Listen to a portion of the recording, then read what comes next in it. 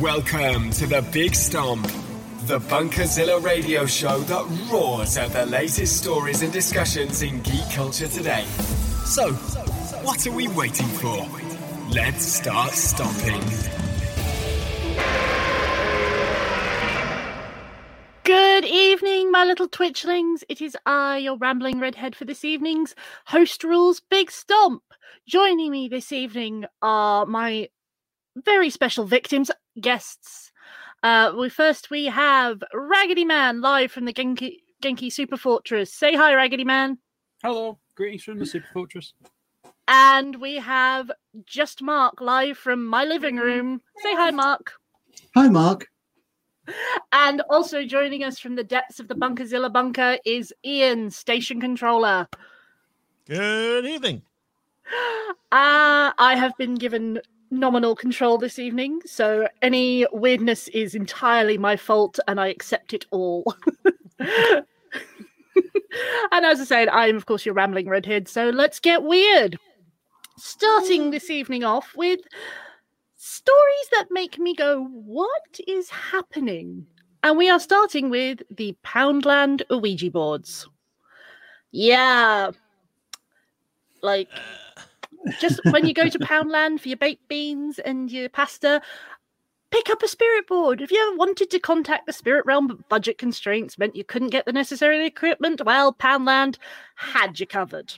The bargain retailer was selling Ouija boards for £1, but they have since been taken off sale after backlash from ghost hunters. I believe one of them was Paranormal UK, and the reason this came to my attention was cosplay groups. They're like, no, I need this for my Sabrina cosplay, my Exorcist cosplay, and any other horror movie cosplay. And it sort of reminds me a bit of the Yandy sexy Handmaid's Tale costume in 2018. Does anyone remember that little fun? I don't do, but that was inappropriate. That's a completely different kettle of fish. I mean, this is technically a religious artifact to some people.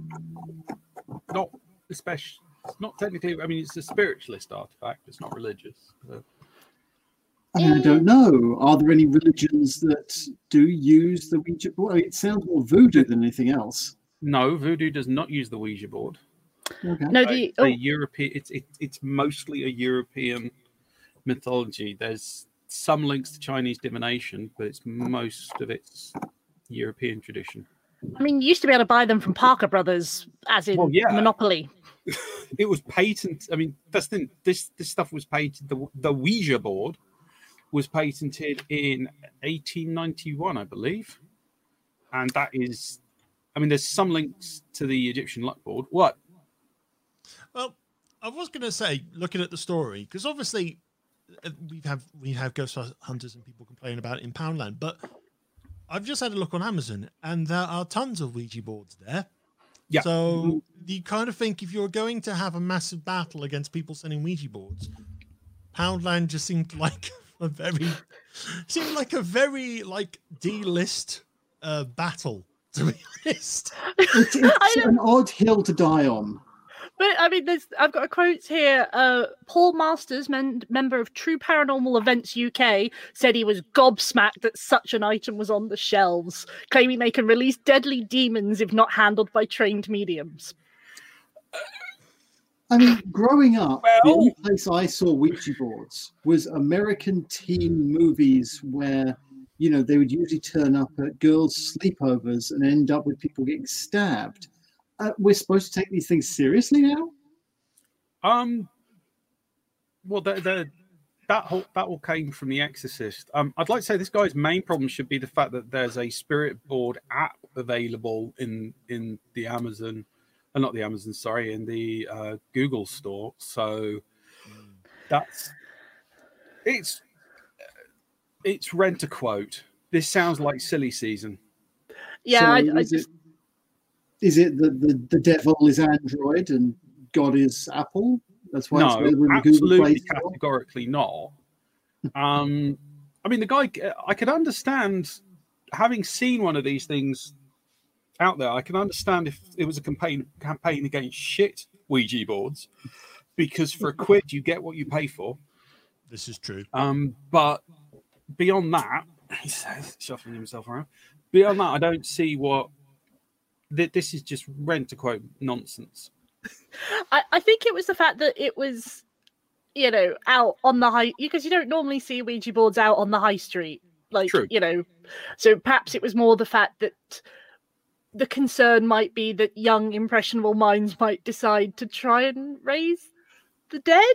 Like as I say, I couldn't quite work out why people were so angry, but I just thought it was I mean, the Poundland in Cambridge is right next to the Works, and the Works normally has this kind of stuff full during this kind of year. So, I mean, this isn't the Satanic Panic anymore, where they were trying to blame Satanism on D&D.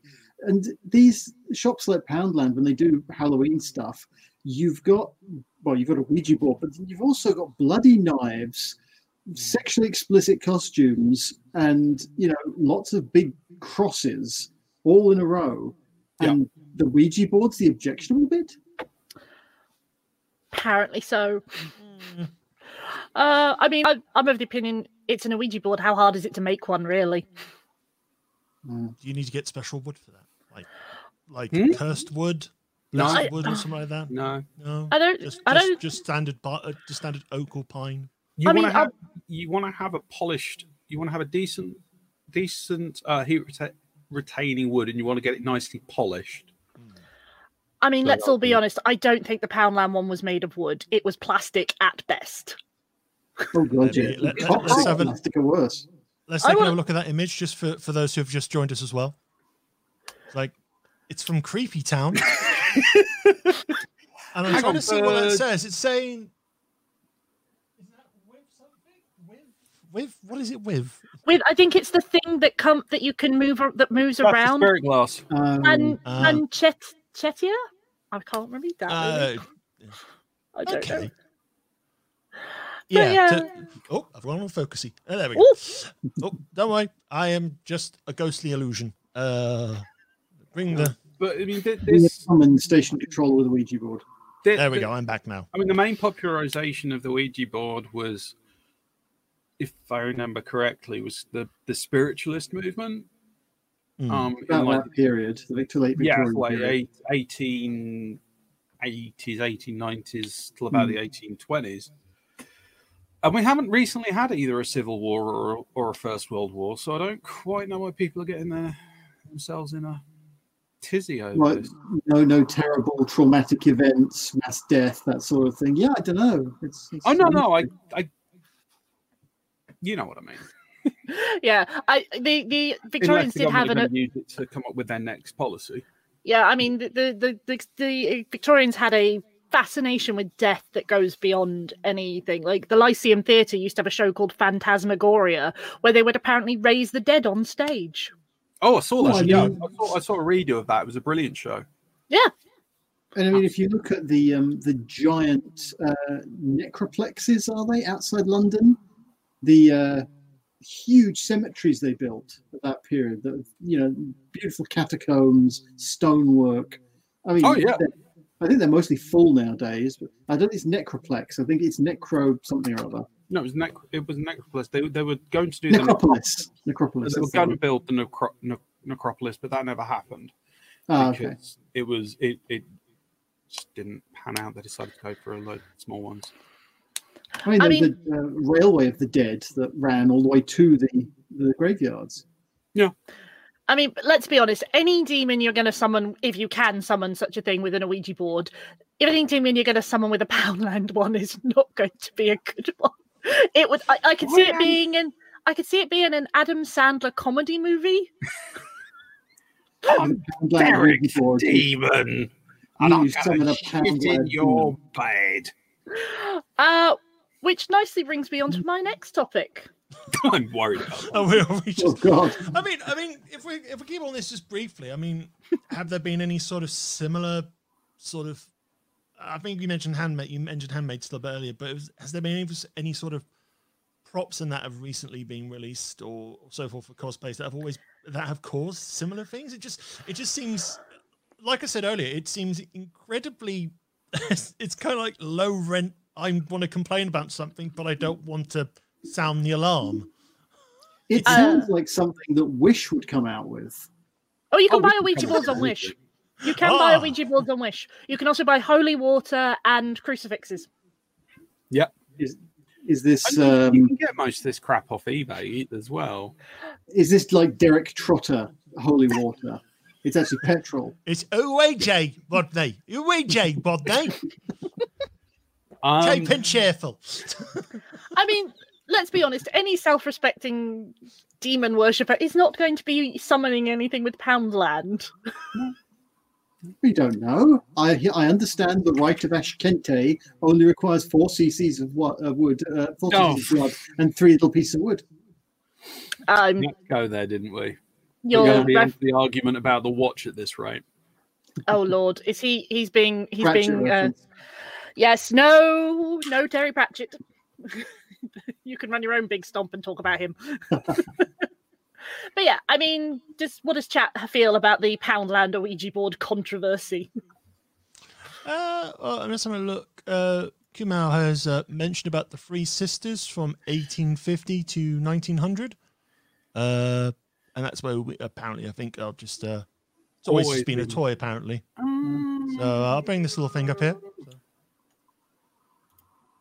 And the Fox sisters. I disagree that it's always been a toy. It was brought out primarily as a toy, and it has been marketed as a toy, and the original intention was supposed to be a novelty thing. But there have been periods when it has been taken as a serious tool by various groups. However, as soon as you get into the discussion on that, you get into occultism, bickering, and tribalism, and then I just go, sod it. I'm leaving. This is far too dull. But yeah. I mean, you can go to mediums these days and actually have them do a seance with an Ouija board. There's people in America that do it. There's probably ones in England. Not been looking for them, be honest with you. And mediums are still a thing. Oh, yeah. Yeah. And larges and smalls. Sorry. I can't take this seriously because it's literally just someone going, we've run COVID again. And flat Earth is definitely. We run COVID. We run out of stories. Let's just find something. Yeah. You can go on Twitter and find something to make a story out of. Just if your criteria is someone's upset about something, angry man in newspaper. It is kind of common with Metro, I suppose. I know Metro do occasional decent sort of bits and pieces, but yeah, that just seems like a real sort of. It's like on a similar. It's like how kind of silly sometimes some stories get on like newspaper sites and stuff like that. I got annoyed about a month ago about a website, news site, just doing a story about people being concerned that they were being monitored for piracy during Tenet screenings. It's like that's common practice in cinema stuff. Yeah. That's not a news story at all. I mean, as long as they're not putting chips in your brains to monitor you during the screenings. I mean, if it's just people watching you with night vision, that's been going on for a while. Yeah. Yeah. I do believe my camera has stopped working. I'm not just frozen in horror at, stupidity that's going on. So do bear with me a moment. It's like, Quite right. I'm being eaten alive by my cat. Not the cats. No, I remember what happened last time the cats turned up. They managed to turn you. They turned off screens and we were lost for a few moments. Alice came to investigate me, but they seem to have left again. I'm obviously not interesting enough. I'll hold there for a second. Hopefully Lizzie will be able to rejoin us in a few moments. Oh, I sent him off to the food area. I sense the common discussion on this was, or the common sort of thought process is, this is a bit silly. Yes. Just the whole concept is a bit silly. Why? I mean, I know why. There's always, we need something to fill X column inches, and this will either be completely forgotten about, or it will generate, seething hatred and vitriol that will. The fact that we're talking about it shows that it worked. Well, yes, unfortunately. I mean, it was fair enough people complained. It was the fact that Poundland actually took them off sale. Yeah. Did they? Yeah, no, you can't get them anymore. They have been removed from stores. I would wager you can't get them anymore because they've now all sold. Probably. Yeah, but, see, that's the thing. I thought, I bet they're on eBay for like a tenner now. Can't find them on eBay either. So there are perfectly good Ouija boards on Amazon. You know what you need to find one, though, don't you? Yeah. Another Ouija board. I was going to say a bit of, one of the divining rods. dowsing. The water things. Casting bones or examining entrails. I mean, that just makes a mess of the carpet. And if I want to know the weather, I'll look out the window. I'd say this isn't really an argument over spiritualism or anything like that. That's a whole topic on its own. But it's just about the sheer stupidity of like removing them from sale. Like, what were they hurting other than the environment? You can get and the ghost hunters. Don't forget the ghost hunters. You can get a laminated sheet Ouija board on eBay. Cheapest one I can find is £2.70. I mean, I've seen bedding with a Ouija boards printed on them. So, like, Seriously, people, if you want to communicate with people, do it while they're alive. It's a lot easier. Sorry. Not going there. No, You're not going there. Okay. What, the bedding with the Ouija boards printed all over it? I am going to leave that to people's own imaginations as to why that could be wrong. I'm just saying, if the society are right and these things are dangerous, that's probably the quickest way for a threesome you can come up with. But anyway, moving swiftly on. I do have a question about the Ouija bed sheets. Ouija bed sheets, yes. I have a question. Do they come with a pillow-sized planche? So you can still try and summon the dead with like a big soft pillow. The planche the one I saw, the planche was printed on the pillowcases. Oh. I must admit, now I want to see someone do a Ouija board twister. Oh my God. Right hand doom. Right hand on number 3. Yeah, the person. Right foot on you. Oh Lord! I think we should move on from a Ouija board. Yeah, because I found them. Yeah. Otherwise, we're going to go down. We're going to go down into a world that we will not be able tonight to on 4 People Use Google. And so let's move on to something possibly equally as horrifying to some: the Netflix holiday movies. They're back. Right. Oh, God. I'm doing a steady series of their Halloween stuff, and it's all good so far. So yeah. I mean, Netflix holiday movies are huge. Like, if you search Christmas alone on there, it's the number that you get is amazing. And they are recently branching out into Halloween with Hubie Halloween, and I think the Vampires versus the Bronx is sort of Halloween based. But yes, Andrew. They've been doing it for a couple of years now. It's just they've really put a lot of money into it this year. Yeah, that's what I'm saying. Is like they've been there before, but not to the level that the Christmas movies have been there. Oh no. Like Hubie Halloween is like the newest one starring Adam Sandler, and I'll be honest, is it? I tried to watch it and I couldn't. The review's coming out this week. Yeah, it apparently has a 51% rating on Rotten Tomatoes. Yeah. So yeah, but it's an Adam Sandler. You love it or hate it going in. I mean, keep it on topic of Adam Sandler. I've actually watched Hotel Transylvania 3 this afternoon. Yeah, and I don't mind that series. It's a Halloween Adam Sandler series, which is actually not too bad. He's great in it.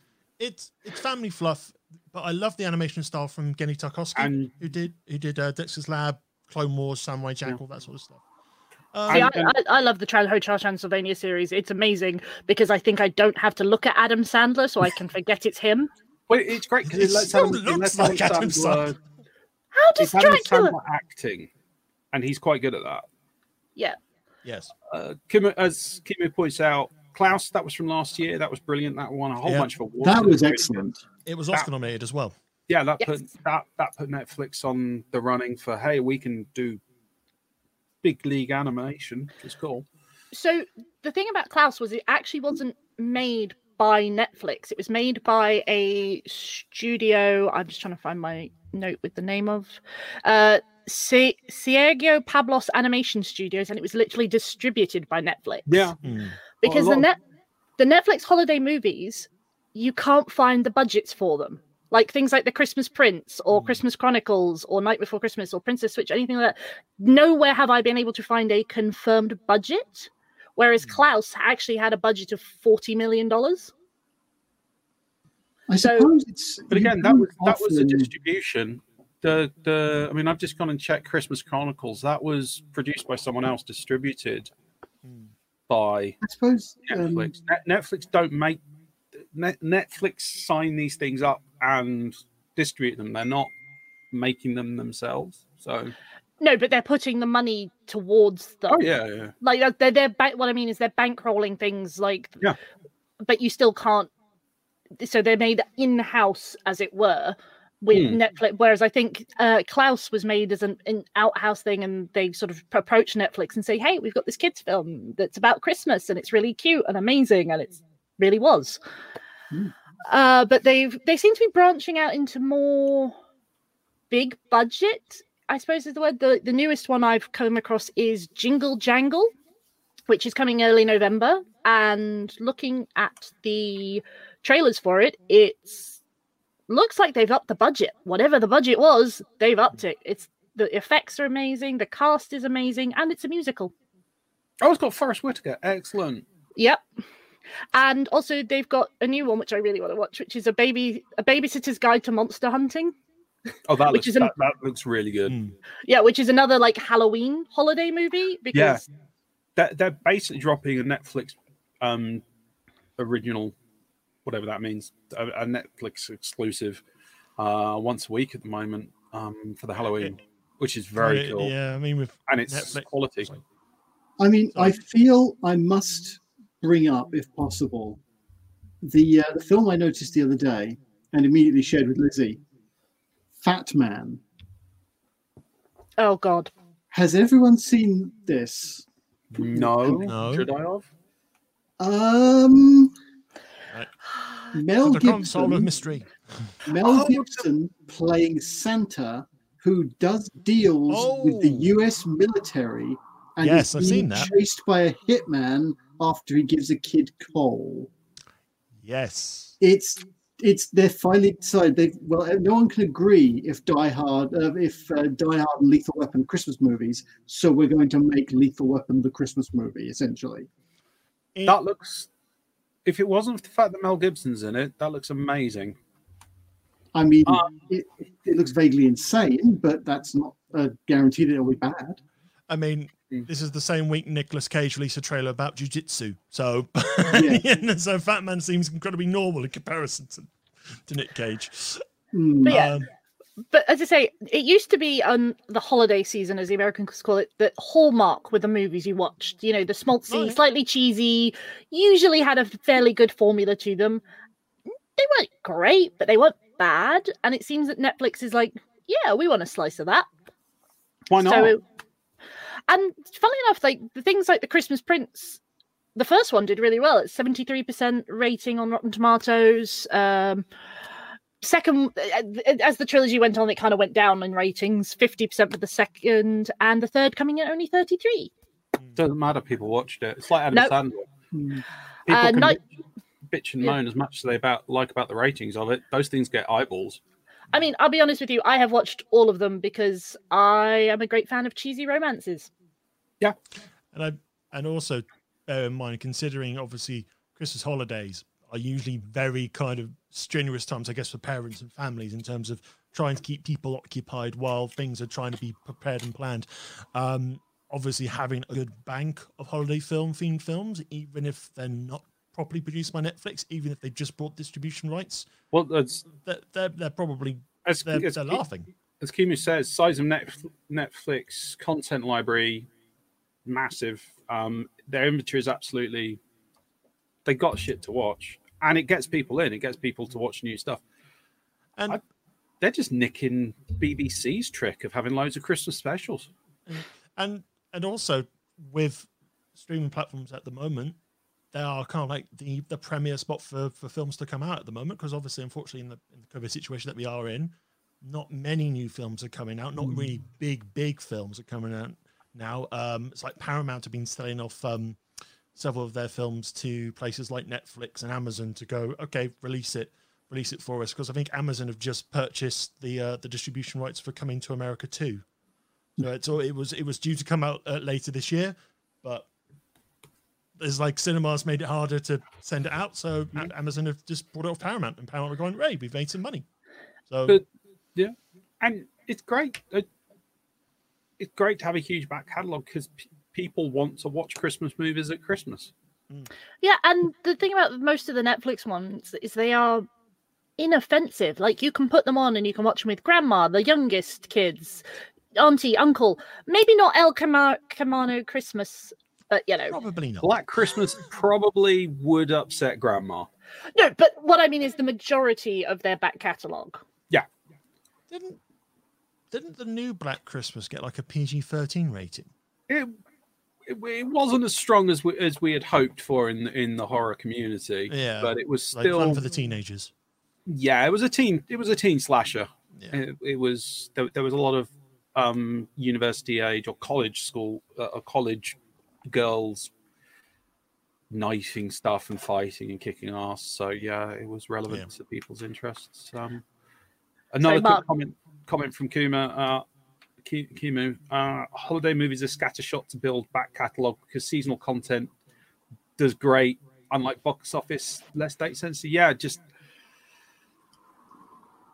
it makes a lot of sense just to keep on, especially like with the Halloween and the Valentine's, because they're doing a load of Valentine's as well. Yeah, just being able to have something seasonal that you're in the mood for, go for it. Am I right that the Christmas movie, the huge outpouring of Christmas movies, is something of a 21st century thing?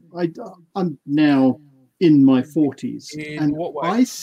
I seem to remember that back when in the 80s and 90s, there weren't a stupid number of Christmas movies. There was a few, and I think it's where the idea of things like Die Hard and Lethal Weapon and Star Wars being Christmas movies. Lethal Weapon as Christmas movies came out of pedantic people wanting to prove points. Well, anyway, but I don't remember a lot, not the volume of Christmas movies there is now back in the 80s and 90s. I mean, I remember The Santa Claus, not Santa Claus, sorry, it's a different one. Santa Claus the movie with Dudley Moore. And as far as specifically this is a film about Christmas, I mean, there was the original Miracle on 34th Street, I think. There was the remake as well. There was also both Home Alone movies. Actually, all three Home Alone movies technically are Christmas movies. Well, they're Christmas period movie. Anyway, let's not get into that. It's like It's a Wonderful Life. That was set at Christmas, and it's treated as a Christmas movie, but is it really about Christmas? It's a horror movie. Yeah, so is it really a Christmas movie? But nowadays, it seems to be they do churn out a lot of seasonal movies. In fact, as you say, Halloween. I would honestly say there are as many as there used to be. It's just that they used to be, like as was saying, the Hallmark stuff. There was a lot of schmaltzy stuff. There was a lot of low-end kids stuff. Was it more made for TV movies rather? No, it was just low end. It was just low end. I mean, you'd probably call it over here. You'd probably call it made for TV because it didn't hit the cinemas. But this stuff now is also made for TV. These movies, if it's going to Netflix, it is being made for TV. It is being made for home consumption. I mean, the closest thing to cheap Christmas movie that I can think of, showing my age, is Bernard and the Genie, which I love and Lizzie doesn't. Okay. Going back to my previous comment, you're not going to get a huge number of Christmas movies in the UK because you have all the Christmas specials, which were effectively our Christmas movies because they were all very Christmas. I mean, Doctor Who Christmas episode is what, an hour long? Hour and 15. Yes, but you didn't do those in the 80s and 90s. The Doctor Who Christmas specials is more of a, again, 21st century. I was using that as an example. But back in the 80s and 90s, you still had like the Christmas special episodes. Ian. Sorry, I was taking up time. Yeah, just to kind of chip in regards to kind of like Christmas films at cinemas. I think Mark's right. There was a point where there were a load of them over the last couple of years. The series that I always remember a lot, and much to my chagrin as a person who used to work at the cinema at the time, was the Nativity series. That started with Martin Freeman, and then had David Tennant, and then had what's his name, Doc Martin. Oh yeah, can't remember. Oh yes, yeah. Sorry, I hate that series. Yes, I know. From Men Behaving Badly. Yeah, can't remember his name. There was. So you got those films, and also a lot of Christmas films don't actually seem to come out at Christmas. They're always coming out in like the first week of November because the Christmas spot has been taken up by a blockbuster film. Yeah, because it'll be like, say, for 1 year, it'll be like, I think many years ago, it was like Avatar said it was coming out first week of December, and basically if you put your film up against it any week, you're screwed in that sort of way. Yeah. We because we got the Boxing Day tradition. Yes, yeah. I suppose it's the equivalent of putting your song up against whatever the X Factor or The Voice single was for Christmas, the Christmas #1, because they had massive advertising budgets and would basically flatten you. I mean, the other thing you have to remember is for the Americans, because that's where most of these are being made, the holiday season for them basically starts like Halloween and goes all the way through to the new year, because they've got Halloween, they've got Thanksgiving, they've got Christmas. Like, it commercially, people want more holiday stuff in America, but it's come over now to England. I I would say. suppose there is also, because of the larger Jewish population in the US, you have a lot more respecting of Hanukkah, and of course that's a drawn out period. 8 days, I believe that is. Yeah, leading up to Christmas, so it's not even starting at Christmas. But I mean, Kimu, lots of Christmas movies released in the 90s and 80s, low budget stuff you probably don't recall. Yeah, but they were. You had stuff like Scrooge, technically a Christmas movie, Santa Claus the movie, Muppet Christmas Carol. Yeah, brilliant. But that is maybe half a dozen films over a 10 to 15 year period, rather than what we just saw on page. It was the okay. I think we're looking at this through the filter of remembrance. In that it was the 80s. Most of this is disposable, get the shot in and bugger off, never to be heard of again schmaltz. Most films of the 80s that will hit the cinema we don't remember, because that was 30 to 40 years ago. I suppose Netflix nowadays, a lot of these are flashing they're stuff that hits and moves on. These aren't there to be good films. These are there to be a Christmas film, to make you go, it's Christmas, so I want to feel a certain way. Here's something packaged that says feel this way. And but they are.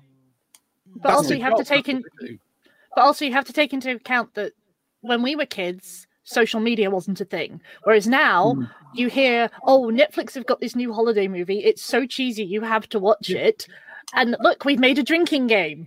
Yes, and back then you saw it when either the TV, the 4 channels, or maybe 3 channels, decided you got to see it, or it was on at the cinema. Now it'll be grabbed by Netflix or Amazon and piled into a huge heap, easily searchable, and you can watch it whenever.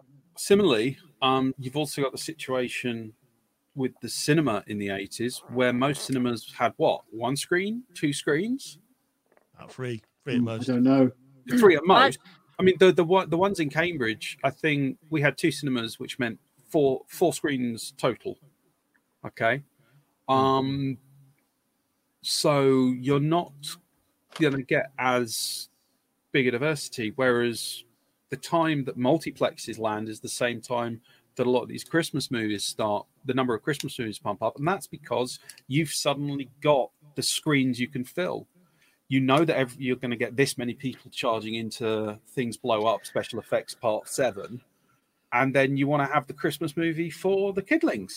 Or Last Christmas, which was insane. Yeah, I mean, I remember going to see Jingle All the Way, the Arnold Schwarzenegger's seminal film, in a cinema. Cheesy classic. But I remember my mum said I could go to the cinema. She gave me the money, and I went, and it was the big screen at our local cinema. And it was me and one other person in the entire cinema. Mm.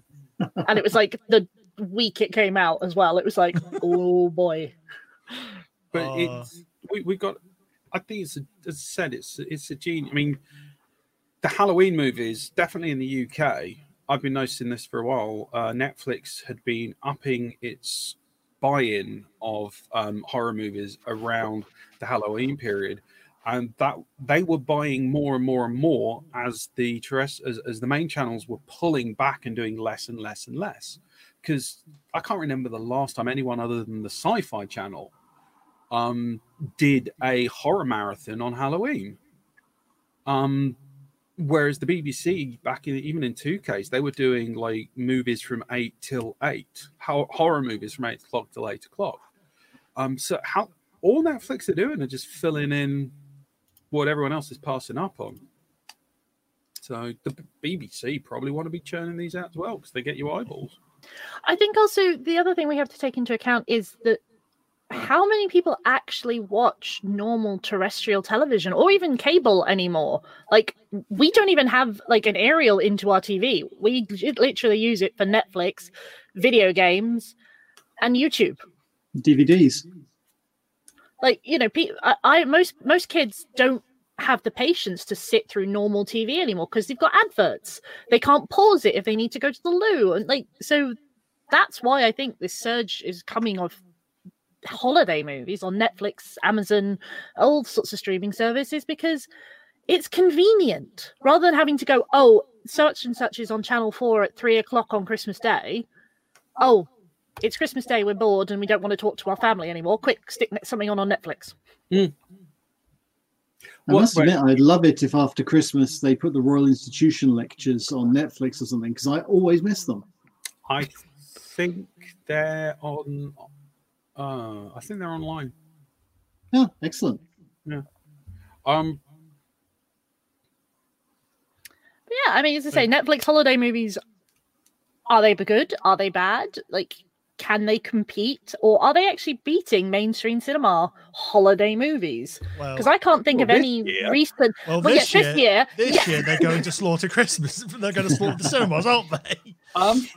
But I can't think of any like big holiday themed movies that have come out in the cinema in the last 5 years. Last Christmas was really big last year.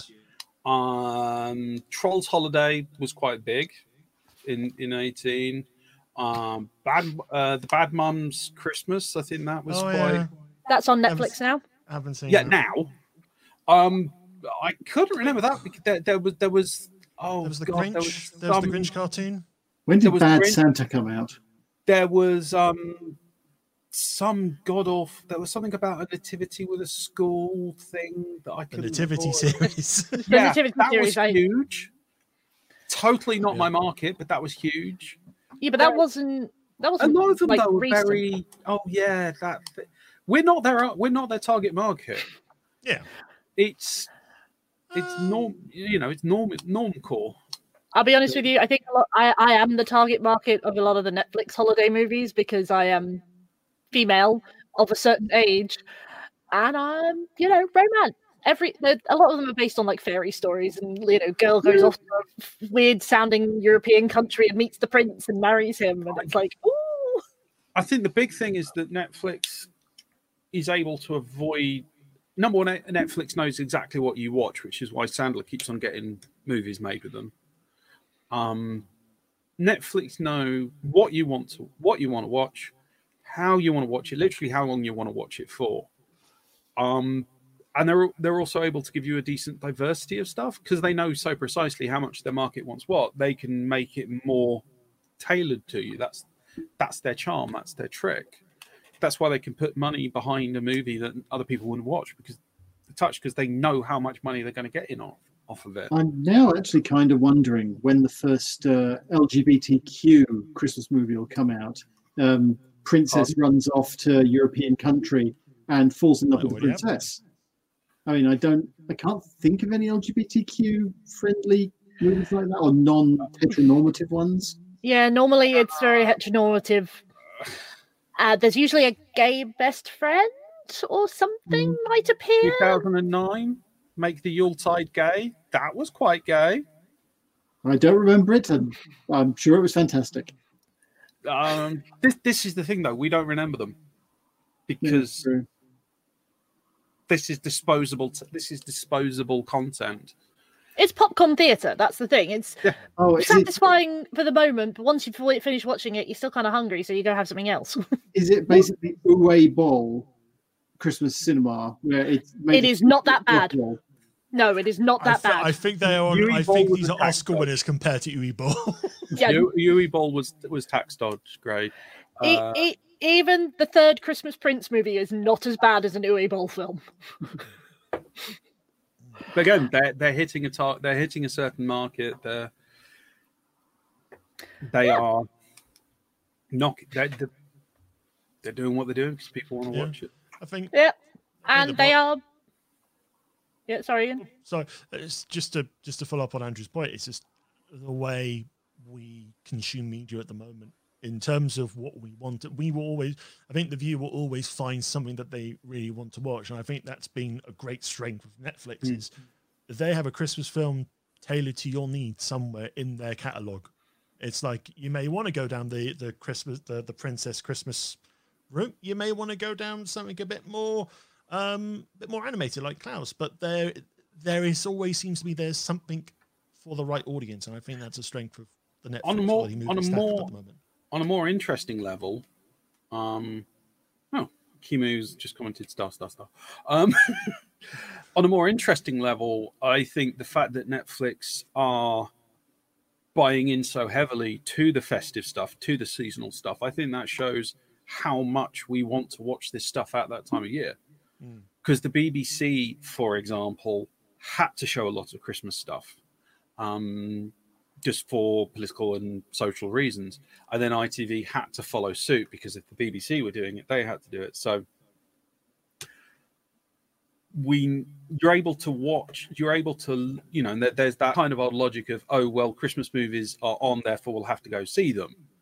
Now that people have the choice of doing something other than watching those two key channels, and they have the choice of doing something other than seeing this at the cinema, they're still going and watching them. I think for the various seasons, I think that's quite interesting. I think it would be very interesting to get what, we'd be able to look at broadly speaking, we'd be able to look at the who's watching what and what Netflix is putting out at any time of the year to see what people like watching at different parts of the year. I think that could be interesting. I do wonder, might this also be the Christmas movie thing, a matter of investment for Netflix, because they know they can recycle these movies and bring them out again next year. Yeah, absolutely. Make 2 or 3 more. And after a few years of this, they will actually have an absolutely stonking, huge catalogue of Christmas movies. That's what Kimi said earlier on the chat. They are building up this massive catalogue, and they know what's going to work. I mean, most of them don't even come off Netflix. They stay on all year round. Yeah. Well, yeah. Oh, I think there was a tweet from Netflix saying someone has watched, I think it was one of the first Christmas Princess films. I apologize if I got the title completely wrong. I think someone had watched it like 25 times in like 20-25 days in a row. And their tweet was, "What's happened to you, and how can we fix this?" it's like you've clearly had a heartbreak. Let Netflix help. Yeah. So the thing about the Christmas, a lot of trouble for that.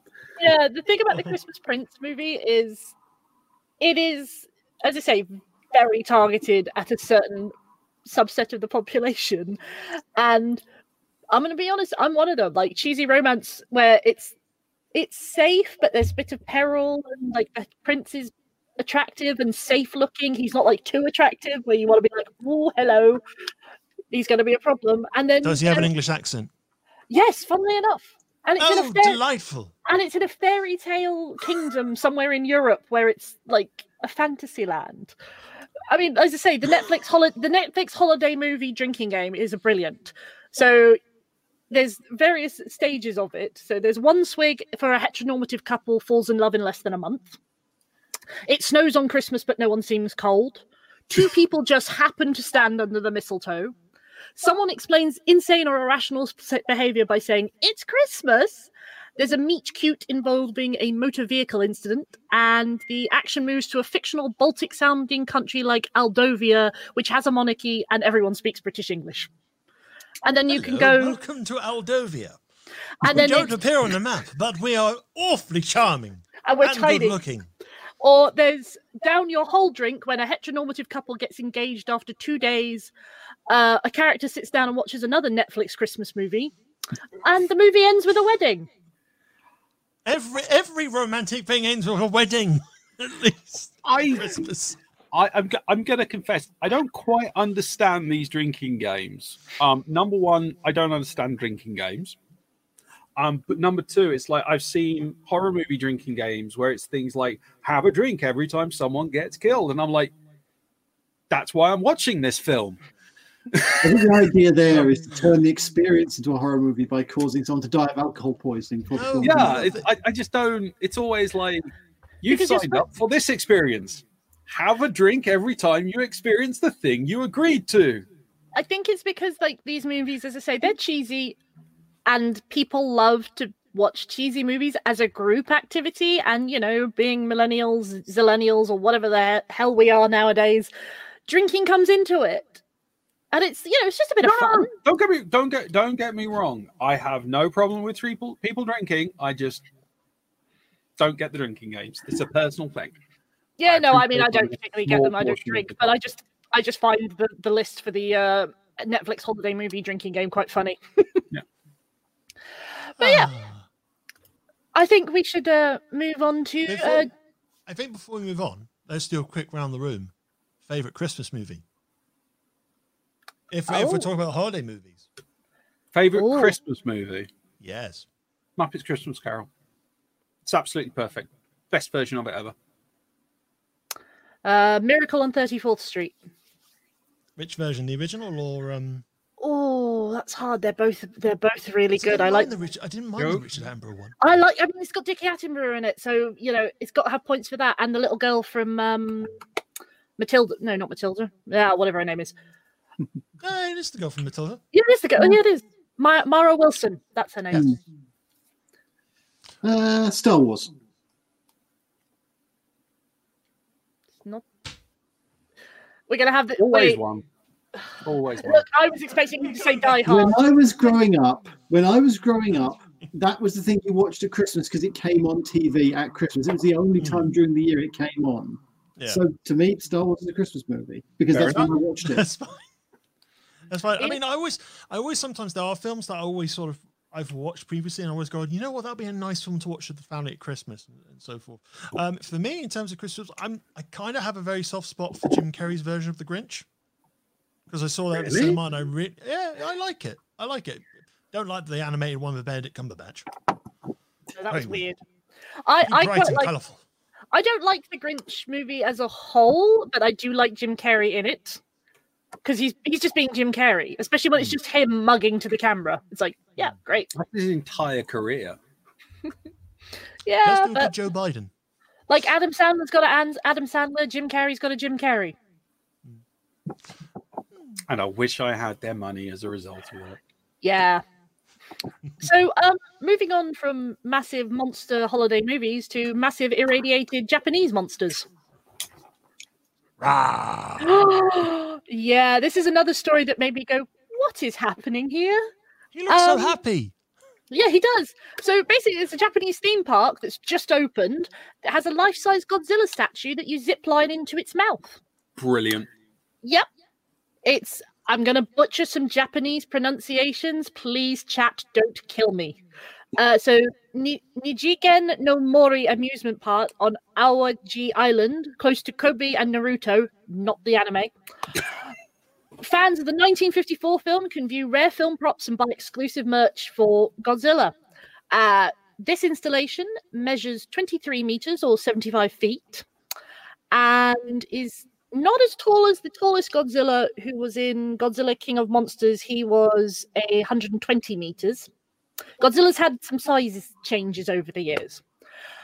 So basically what you do is you stand on a platform and they give you like a laser gun And they're like, yeah, zip line into Godzilla and go fix him.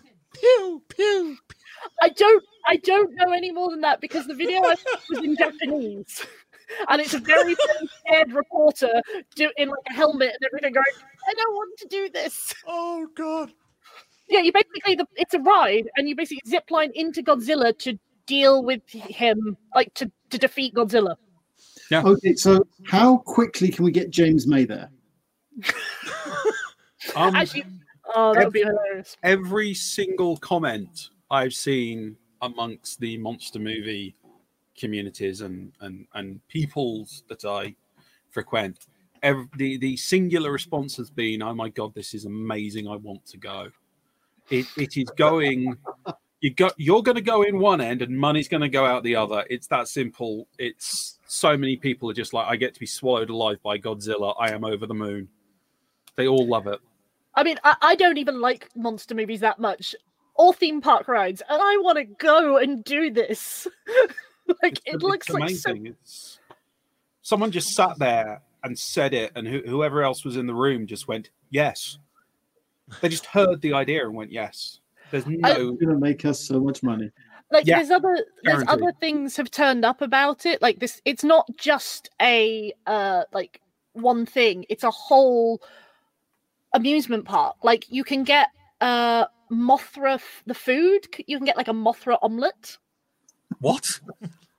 In the shape of Mothra? Yes, please. Yeah, basically they've themed the food as only the Japanese can. Just to point out, whilst this might surprise some, Mothra is a giant moth. Yes. That would be horrible to make an omelette out of. Oh, it looked really cute. I'm trying to find the picture and I'm failing miserably. I have to share this pun that the Pink Apple Jam, who is currently in a different part of the Super Fortress, made. And also, I think let's reevaluate the picture because we need to check if Godzilla does have googly eyes. He does indeed. He does. Those are googly eyes. He has googly eyes.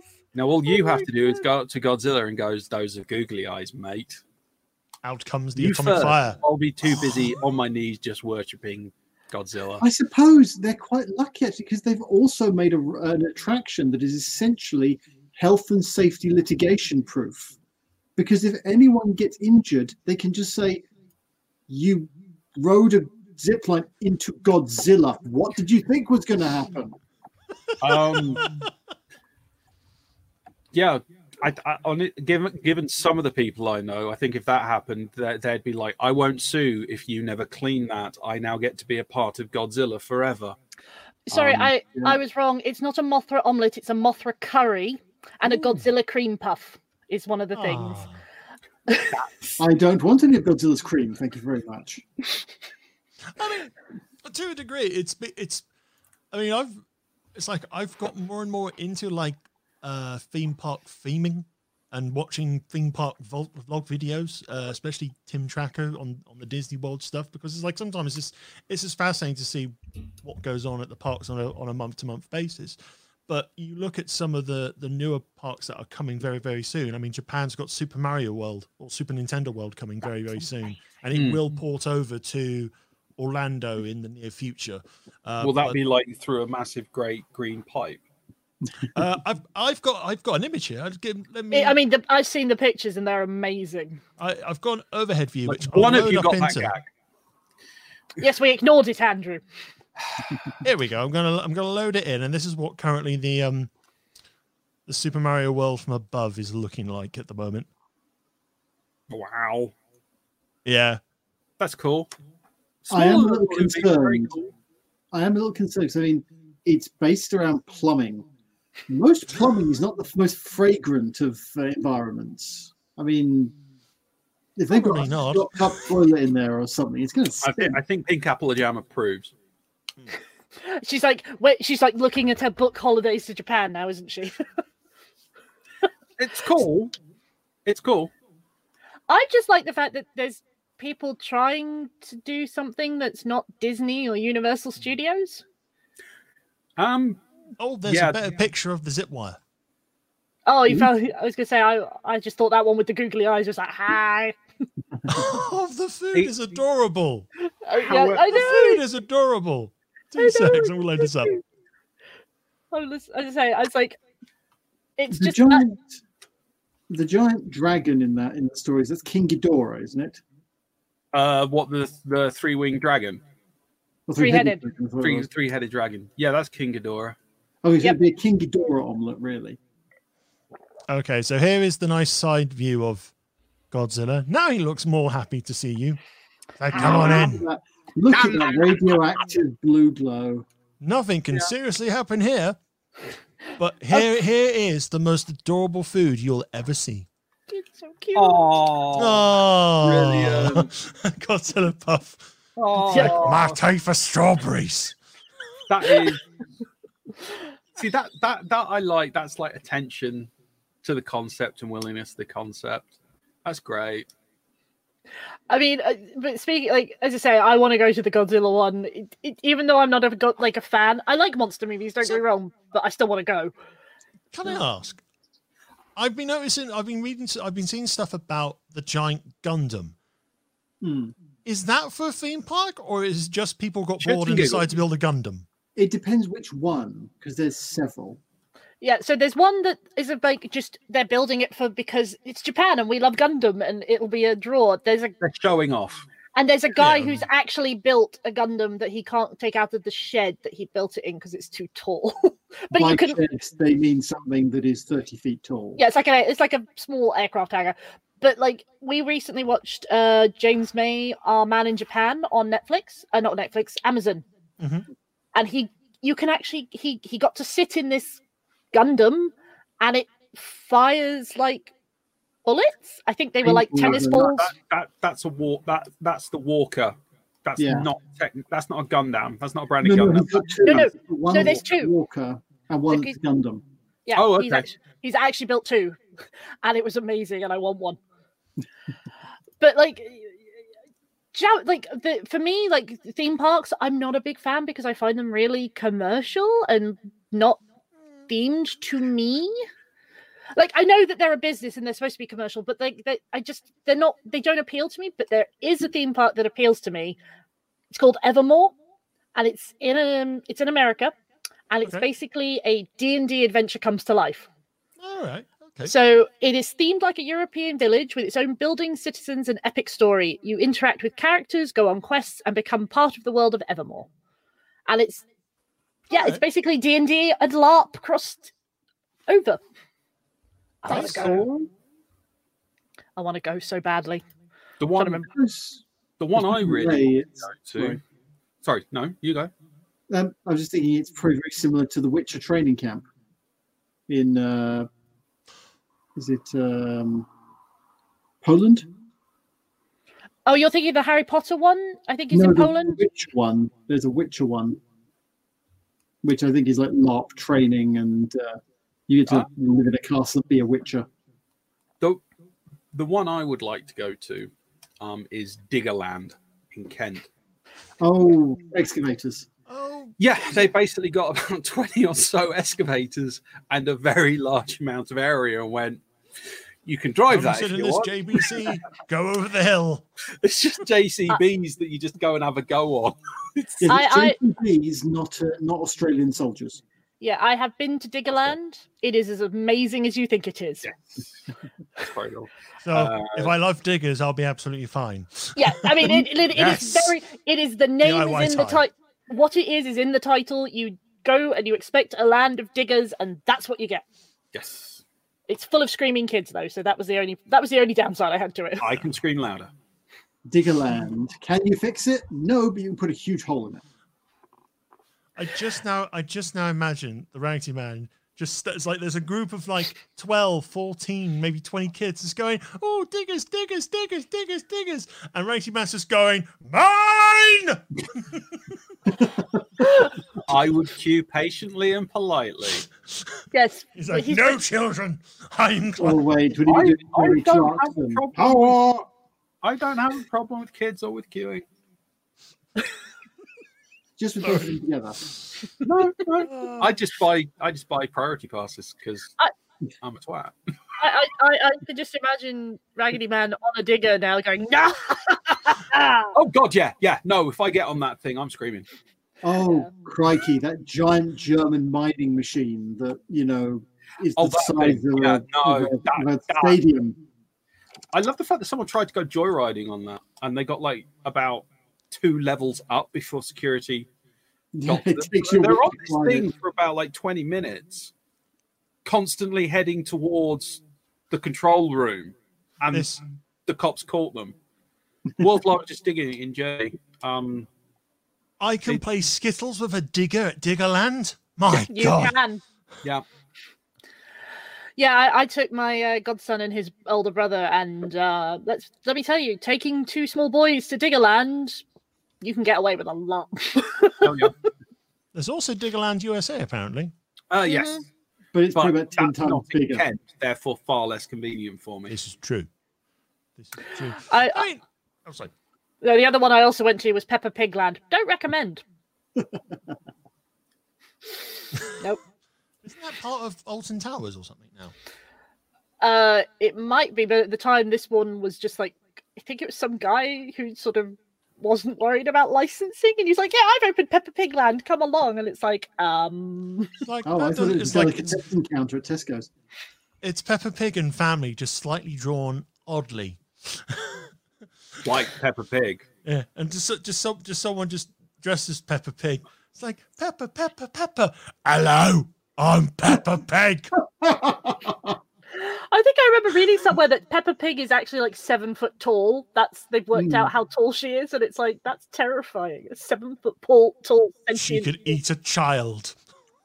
Aren't there only there's like 2 humans in Peppa Pig world? Santa and the Queen. No, I think the Queen's a pig. No, the Queen's a pig. Or she's some animal, and I think Santa is also a pig. I love the fact that we're getting into Peppa Pig now, like we all watch it. This is why I'm saying nothing. I don't comment. All I know is it looks weird. Beyond that, no.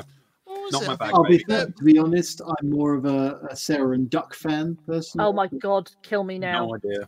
What was it? In terms of like unique sort of park experience, it's not necessarily a park experience, but it's like an experience per se. I think they are currently in the progress of building the Judge Dredd place in London. Oh wow. Oh, that's more of a interactive kind of like interactive run through experience. Yeah. Is that more like? Is that like the Harry? Is it like the Harry Potter thing? No, it's more like the old Aliens experience they had. I remember that.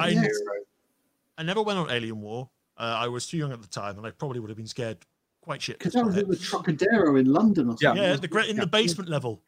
Yeah, and it always started off as like you only had 2 doors. You had one door with people going in with like the Marine going, "Come on in, it's gonna be fine." You had one door with people running out of, and you just got the Marine shouting, "Get out, get out, get out!" Basically, that's more of a really specialized haunted house. Yeah, but it would have been cool to go on. Oh, now Christ, I'm older. Older, it's just Don't get me wrong, brilliant. I miss fun things like that at the Trocadero. I miss the outside. Yeah, we just miss like going out and doing fun things for the heck of it, don't we? Really. I will never forget the Bubble Works at Chessington. Oh, Professor Before they turned it to Gruffalo. What? They changed it to the Gruffalo. That was the only ride I would go on at Chessington was Professor Burp's Bubble Works. Yeah. That shows you how often I went on the damn thing. There was a perfect faded fridge magnet here at home where it's me, my brother, my sister, and I am just looking terrified. I was playing terrified. It was like, it's like the bubbles, they're everywhere, and I'm scared. I mean, I go to theme parks occasionally, and I don't like roller coasters, so this is my problem. There's not a lot to do at theme parks unless you like roller coasters, and yeah. Yeah, I mean, it's like when I went to Disneyland Paris a couple of years ago. I am not the best with sudden drop rides. I don't like sudden drops. It's like I just don't like it. But I thought I earned my bravery points. And me and my lovely other half went on Tower of Terror. Oh, the picture is amazing from it. So my parents, when I was 7, took us to Disneyland Paris. Me and my 2 brothers and both my parents, and we went on Pirates of the Caribbean. Oh yes. Because I'm a coward. I freely admit this, but I was also 7, and my mum and dad were like, "No, this is fine. There won't be a problem." And of course, there's the sudden drop on Pirates of the Caribbean towards the end. Towards the end, apparently, so apparently I screamed so loudly that we were met by security, and they were like questioning my dad as to who he was, like in relation to me, and I'm like, "That's my dad," and they're like, "No, it's okay, come." And my mum came over and was like, "What are you doing? That's my husband." It's like, I am sorry, the child, she screamed. But yeah, my dad always used to joke that he still had the imprint of me clutching onto him when that happened.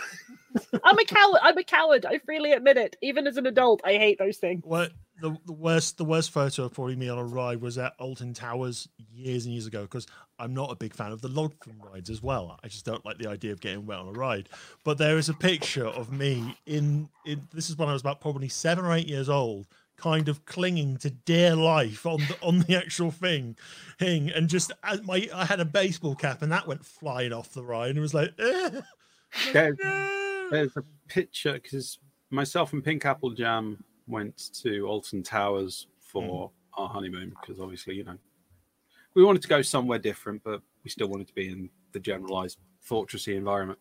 And we went on one of their log flume, and there is just this wonderful picture of me very gentlemanly holding her as a meat shield when we went down to the soaky bit, so that I would be fine.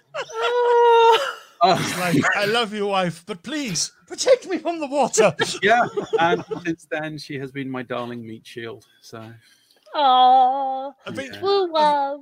I think the thing I just really like with theme parks is sometimes it's usually the theming, or even like the build-ups to the rides. I really do like, because it's just nice theme setting. It gets you in the mood for what you're about to do. It's one thing I'll always say about Disney parks is they have so much attention to detail in the environment. It is a wonderful altered reality. It is a very these are incredibly artificial environments, and they're handled so well, and they're so thoughtful. The Ghibli Museum, which is essentially a Studio Ghibli theme park, everything in there is so much to even the stonework. Just the bricks on the ground. It's they have made a building that feels like it has come out of a Ghibli animation, and they've managed to get, because there's a lot of variance in the style of Ghibli movies. They've managed to get areas that are reminiscent of each style of each movie. So that as a theme park is very. It doesn't have rides, I'll grant you that. It did have a cat bus that I was too old to go. Yeah, so I have a fun story about that cat bus. The cat bus also had security that spotted I was about to go on it and looked at me funny. So I went to the Ghibli Museum when I was 19, when I went on my trip to Japan, and there was a cat bus, and like all the signs were in Japanese, so none of us knew what they said. So we all went on the cat bus and then got yelled at by security. Like this tiny Japanese man was yelling at us in Japanese, and we were all like, really sorry. I can't remember what sorry is in Japanese, but we were like, sumimasen. Yeah, that was it. We were like, sumimasen. And he's like, no. We're like, I'm really sorry, we don't know what you're saying. And then apparently one of the security guards who spoke a bit of English said, no, for children. Tell them you're a child. Hang on. Yeah, I mean, look, it's like a giant fuzzy cat bus that kids can climb on. Why can I not climb on it? I have a picture of a reference. You have a picture of the fuzzy cat bus. Was it this cat bus? Yeah. It was indeed that cat bus, yes. Yeah. See, why can't we enjoy that nice sort of thing? They should have an adults-only session. I did get a cat bus from there, and it's one of my more prized possessions. Chip in from Pink Apple Jam in the comments. Disney theme parks were made because the only equivalent in the 50s USA were traveling carnival circuses, which did not feel clean or safe. Given the amount of horror movies I've seen based around traveling circuses, yeah, they do not seem safe. So Disney strives to be exceptionally clean and safe, which they are. Yes, you cannot buy chewing gum in Disney parks. It is banned from sale in Disney parks, and if you are caught chewing it, you are asked to dispose of it as well. But but even stuff like the flow of people and how they've designed the area to get people in the morning and out in the evening as efficiently as possible. It's just the structure of the facility on a crowd control level is phenomenal. There's not one area they haven't put huge amounts of thought into, which is really cool. When you look into the sort of hidden underpinnings of the Disney, like the original Disney World has enough space to put all the guests and staff into a nuclear bunker should the need arise. I think they are actually allowed to build their own nuclear power plant if they want to. Well, that's definitely in Florida because they own basically an entire county. I think because Epcot was originally conceived as Walt Disney's vision of what a self-sustained it was going to be a city community, and they applied for planning permission to build a nuclear reactor for power. They never did it, but they have the permission. Always a nice one to have in your back pocket. Well, yeah, we can go nuclear if we want. But also, sorry. No, I was going to say also, I think part of the thing that is why Disneyland is so good is it plays on the nostalgia. Because, I mean, every kid grew up watching Disney movies. Even if you didn't watch all of them, you watched some of them. And it doesn't matter which movie, except for a few that Disney are disclaiming completely, I mean, I remember going to a Disneyland and seeing a Song of the South ride.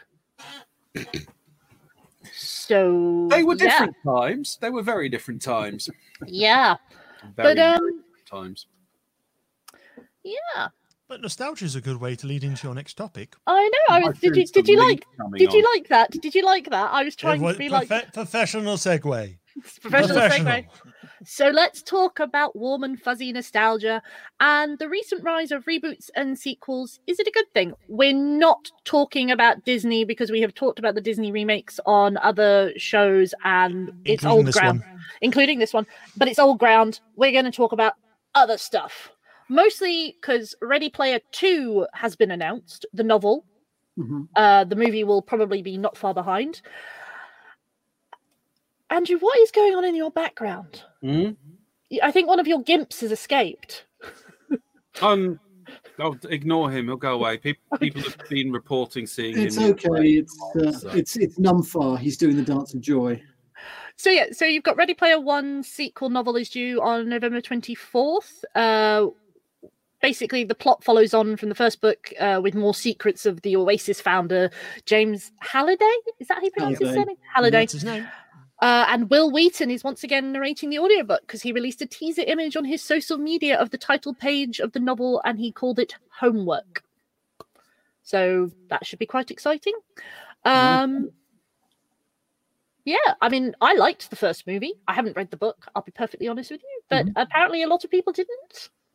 I in terms of Ready Player One as a film, I didn't mind it. It was probably one of the more pulpy, streamlined, probably Spielberg films that have been, because Spielberg had been focused a lot on the prestige picture every year. So things like Lincoln, things like The Post, things like Bridge of Spies and stuff like this. So this was kind of like his first kind of more mainstream focused film. But it's all right, but it's not.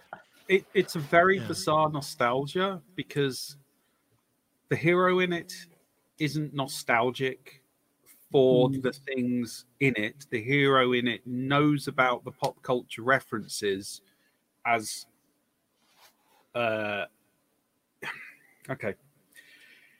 He doesn't care about these things because he's seen the movies and because he's consumed the content. It's a second order of abstraction because he cares about them because the guy who set the challenge cared about them.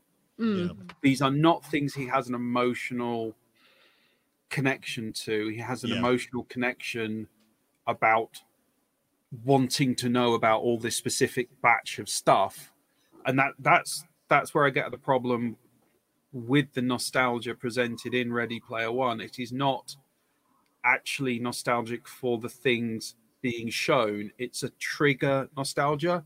It's a I recognize that. I recognize that. I recognize that. It's this it's a call and response. It's not the actual feelings of it. It's not about the feelings that these things give you. It's about the feelings that recognizing these things gives you. If that makes sense. No, that makes sense. That makes sense. I mean, though the film had a budget of about 175 million, and the box office returns were 582.9 million. So it shot money, yeah. So it got I'm money. not disputing that, and I'm not disputing the fact that the book sold an absolute ton. I mean, This shit makes money, but I can still look at it. I'm not sure if I quite agree with you on it's not nostalgia, it's just recognizing things. I think the whole idea was that Halliday wanted people to know the things that he loved when he grew up. And so he included them in the game. But then that's not a reason that the people who see them and learn about them to try and solve his puzzle don't also come to love them because they're good stories. I mean, I think everyone would agree that the original Ghostbusters and films like that are still wonderful stories, even if you don't have the associated, I saw this when I was 12 and I loved it sort of thing. I honestly, I get where you're coming from and I agree with you, but these people are doing in-depth research into this stuff for the primary motivation for it is they want to win they want to win the internet. They literally want to win control of. I'm not going to get into how broken the story is and how unrealistic the situation is with it and how none of that would ever actually be and how awful a game the Oasis is. But I get what you're saying, but it is. Even the way it's written about, it's a deeply fetishistic approach to stuff. It's basically all about, look at me, I have this thing that you'll remember. Very rarely about the actual thing. That's a style issue. I would almost say, in a way, it's almost the dividing line between the two factions of good and evil. The guys who are doing it for evil are the ones who want it for the power it gives, who are just learning about this as information to be used to solve a puzzle. Whereas the people who are the good guys, essentially, are the people who are seeing this content and loving it the way Halliday did. They are his spiritual children, essentially, because they are becoming like him, learning the same things he did. But they're not. He learned how to make an entire virtual reality. They're learning it to solve his puzzles. Yes, because he put those puzzles in so people would learn about what he loved, whether it's racing games, King Kong movies, Back to the Future, The Shining. And the people who are winning love Bill and Ted. The people who just want the power for the power's sake, they don't love Bill and Ted. They just have learned about Bill and Ted because they want to win the game. So you've got the two factions, the ones who are learning it and the ones who are loving it. I get where you're coming from, but I disagree with you. Fair enough. Yeah. I mean, Ready Player One is probably its own subject, but like the nostalgia for it is for the things it shows is sort of what nostalgia goggles. That's the thing. Everyone's heard the phrase, you've got your nostalgia goggles on. So Ready Player One cashed in on that. Bill and Ted Face the Music recently came out and has done surprisingly well. Not so great in the box office because, funnily enough, COVID. But it's made an estimated $32 million in US digital rentals as of the 30th of September. I don't think Bill and Ted is. I wouldn't put Bill and Ted in as nostalgia. Yes, there's obviously some nostalgia for it. Yeah, but it's cashing in on the nostalgia of people love the first and the second movie, and now suddenly we have a sequel. However many years after, or well, threequel. Someone called it, and I wanted to smack them for that. It's like, what's a threequel? It's a trilogy. But it is feeding off the nostalgia again because the people going to see it are our age. They're taking their kids. That's what I'm talking. I'm not talking about whether it's nostalgia actually, as by the definition of what nostalgia is.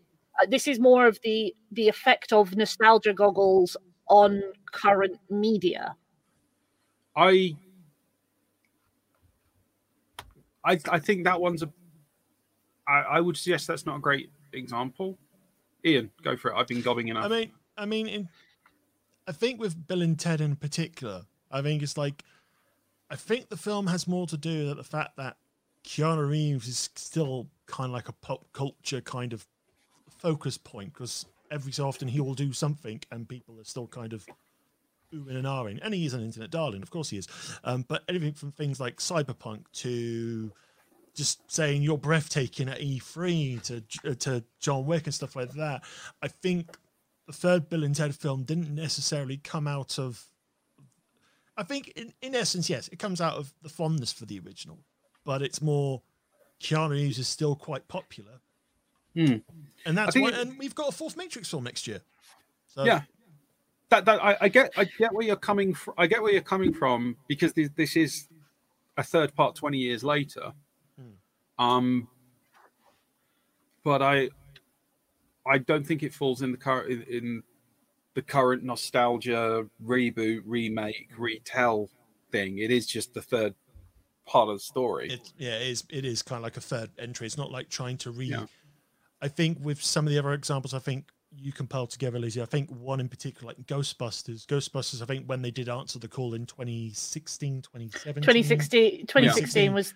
It was more, it wasn't so much of creating its own thing. It was kind of, hey, we're trying to recreate the nostalgia magic of Ghostbusters, which had various different failings in its own accord. Obviously, the core base wanted nothing to do. The core base of fans wanted nothing to do with it because it wasn't their Ghostbusters. So why would they be excited about new Ghostbusters? But the new one, Afterlife.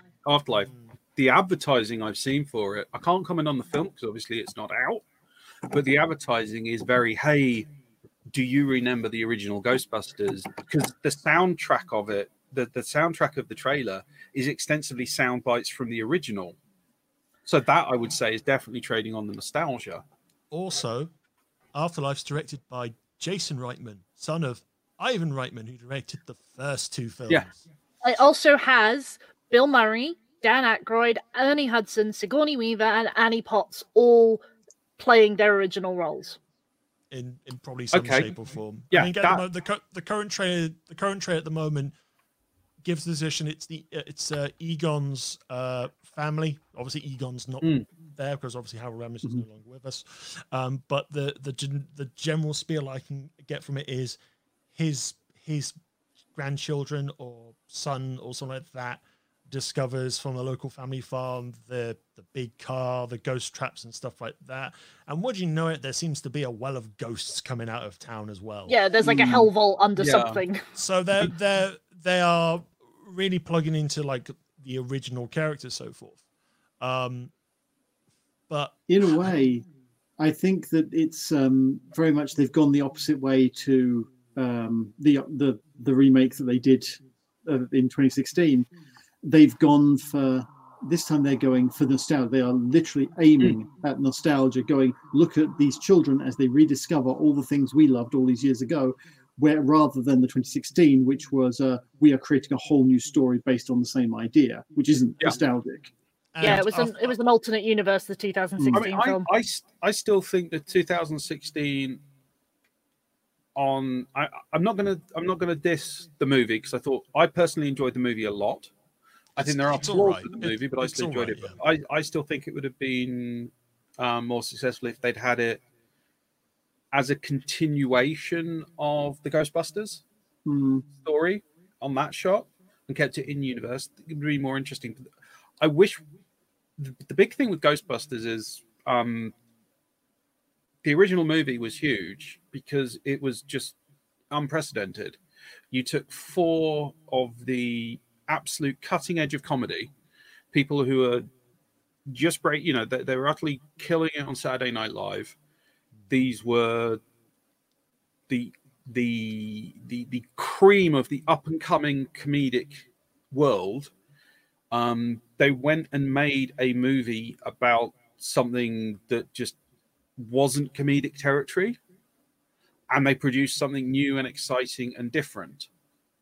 And I think if they'd taken that path with Answer the Call, probably with exactly the same cast, I think the fact that it was a reboot kind of made it harder to do and didn't make it. It made it a retread to a great extent, rather than a let's put everything together and see if we can get it to boom again by putting the actual components, as in getting the really comedic minds together, just going crazy, doing stuff. Answer the Call very much tried to be a comedy when they made it, and they had some wonderful comedy talent to do that. Right. But the trouble is, the first film wasn't done as a comedy. It was done with comic talent, but while there were lots of jokes in it, it wasn't done as a comedy. It wasn't yuck, yuck, yuck every 5 seconds. It was actually almost, it was very serious in places, and then punchline, but not, we are telling jokes here. They told effectively an action horror story. Yes, exactly. And the other problem, like, I had with Answer the Call was the script didn't seem to know where it was going. Like, as I say, I've seen it; it's fine. Like, I don't hate the film, but I don't love it. It's like the script seems to have a sort of identity crisis halfway through, and you're just like, wait, so who's the bad guy? Yeah, and you know, some of the jokes were just cringy. Like, well, to be fair, some of the jokes in the original Ghostbusters, especially if you look at them now, they're quite cringy. But the core of it was this really solid, really tight comedy horror. Oh, sorry, action horror. I mean, like the dance routine. I will always say the dance routine was funny, but it had no place being in that movie. In Answer the Call. I think if they wanted to do the dance routine over the end credits as like a gag thing would have been quite funny. But the fact it was like in the middle of the movie and you're just like, wait, why are they like in Ghostbusters 2 when they did the whole thing with the the Statue of Liberty dance and the dancing in the street, that worked because it actually fitted into the story. Yeah, I really enjoyed Answer the Call, but I can still say I know why it didn't do as well beyond the screaming man babies going, oh my god, woman's.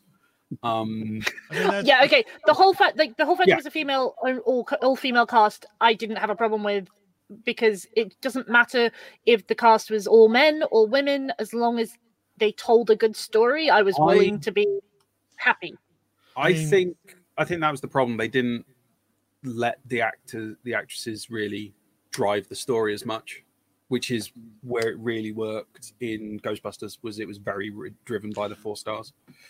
I mean, I think I'm playing devil's advocate here a little bit. It's like I don't necessarily see the appeal of Ghostbusters. I appreciate people love and completely adore Ghostbusters. I used to work with people at cinema who absolutely loved it. Every time like Ernie Hudson appeared at conventions, they would get his autograph and stuff like that. But I've never seen the appeal. And I think that was one of the damaging things from Answer the Call. It wasn't the fact the film was, I mean, I found the film was fine. Film was fine, happy to watch it, didn't mind it. It's something I could imagine watching on a Saturday night or something with family if we're bored. But I think people's behavior around the film, especially fans doing video essays or saying why they won't comment or won't properly consider the film because it's not my Ghostbusters. Like, fine, you don't have to like it, but it's very spiteful. And it was ugly.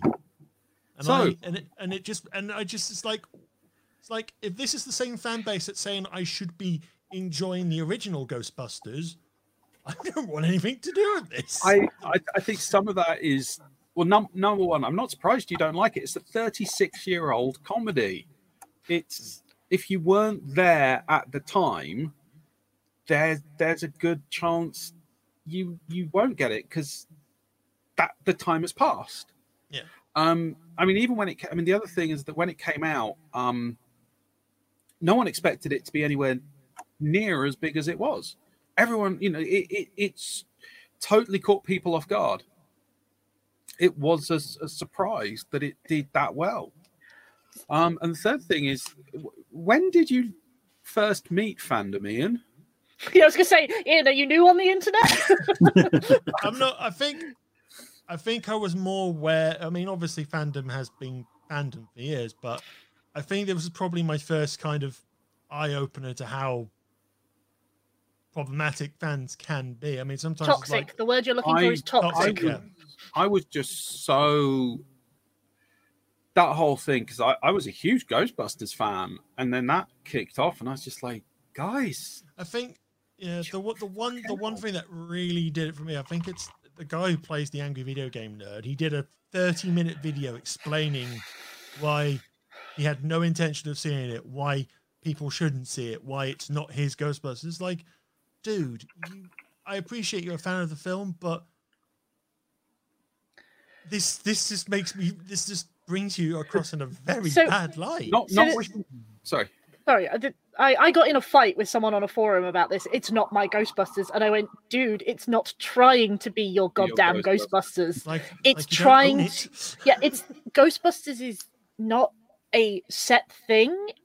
I mean, God's sake, the cartoon wasn't anything based on the movie. I will say I do have a fondness for bits of the cartoon series because I remember watching that more than the film. See, I saw the cartoon first, and then I bugged my parents to get me the VHS of the two Ghostbusters movies, and my mother was like, no, it'll scare you. I'm like, no, Mum, I want it to give it to me. So my dad finally bought it for me, and I loved it. From the first moment, I was like, wait, I mean, Janine is my spirit animal. Just going to point this out. Janine was amazing. I mean, I am channeling Janine tonight. I decided, with the hair and the glasses and the lipstick. But for me, with the whole vitriol after the call, being female and hearing this, I was just like, wow, you're not my fandom. I don't claim you. I don't want to be associated with you. I'd like to riff off what M. Quinn UK said. He said, sometimes you're not the audience, and that's okay. I'm spotting a number of similarities, and I don't want to start a fight on this one, so please let me speak it out. I'm not spotting a number of similarities between the fan reaction to The Watch and the fan reaction to Ghostbusters. So for anyone who hasn't seen it so far, the Watch trailer, the trailer has come out for the BBC America's The Watch, which is allegedly based on Terry Pratchett's Guards series. And it does not look like the Watch from Terry Pratchett's books. Okay? It doesn't. But it actually looks okay. And that's okay from what I've seen. Yeah. It looks like it'll be an okay series. It looks like it's going to have a whole load of representation. It looks like it's got great actors. It looks like the plot's pretty solid. It looks like it's got really good production values. As a piece of content, it looks pretty good. I mean, obviously, we've only seen like a couple of bits of it, so we can't say in the full, everything's in there. But the reaction against it, of people instantly dismissing it because it's not what they remember. Yeah. And huge essays, video essays and physical essays have been written about this based on 5 minutes of content. And it's the same style of, oh my God, this isn't what I remember reaction. I mean, obviously, and I know that a chunk of this is because it's Pratchett going into TV series and it's not paying homage to the books correctly, but it is a similar reaction. The thing that I always think with Pratchett, though, like, I really liked Going Postal and The Hogfather, which apparently makes me a bad person, but I don't understand why. I have read very few Pratchett books. Mark is the Pratchett fan in this house. But from what of Pratchett books I have read, there is no way you could do that on television for any sort of reasonable budget. The world of Pratchett works in novels because he can explain things, he can world build really well, and his world is amazing. But trying to recreate the Discworld on a television show budget, not happening. Possibly. I don't know. I mean, I'm also a big fan of The Expanse, and The Expanse is a world that requires a lot of complex sets, a lot of CG, and they've done Game of Thrones. Game of Thrones was very Pratchett in look, done on it, but then again, it had a fairly massive budget, so you'd probably have to shoot the whole thing in Prague or somewhere like that, one of those old parts of the world that still have a lot of stonework. But I had heard that they were doing a watch. I hadn't seen the most up to date things yet. Sky, But yeah, Sky have definitely done. Sorry to interject. Sky, I think Sky's live Sky action did, films, Hogfather, going Hogfather, postal. Yeah. Colour Right. of Magic. A couple of other bits. They seemed okay. They seemed fine. Yeah. Again, it's like I'm not. My brother is more National Hamster. He's more of the Ratchet fan than I am.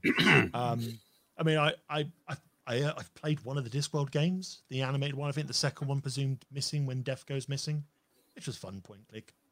But no, you see, yeah, sorry, carry on. Sorry, I didn't. Lizzie says that I'm the Pratchett fan in the family. I became a Pratchett fan after watching the Sky interpretation of not going postal, of Hogfather. I tried to read the Pratchett books before that and had read the Rincewind and Witches ones and hadn't quite got it. After Hogfather, I read the Guards books and absolutely loved it and devoured everything he'd written. Well, except for Truckers, Diggers and Wings, which I'd seen on the BBC for years ago, but that's something else. Remember those. Yeah. But he's created the world, which is originally intended to be comedic. There's lots of little references in there in the early books where he's obviously not intending it to be a full-fledged world. He's just drawing in things for comedy value. It was a parody. The first 2 or 3 books were just straight piss takes of established fantasy canon, and it makes it's a broken world. There's a reason that Vetinari, if you follow his description, doesn't actually gel all the way through into the later books. And I must admit, I am not a big fan of the Colour of Magic, the Light Fantastic, things like that.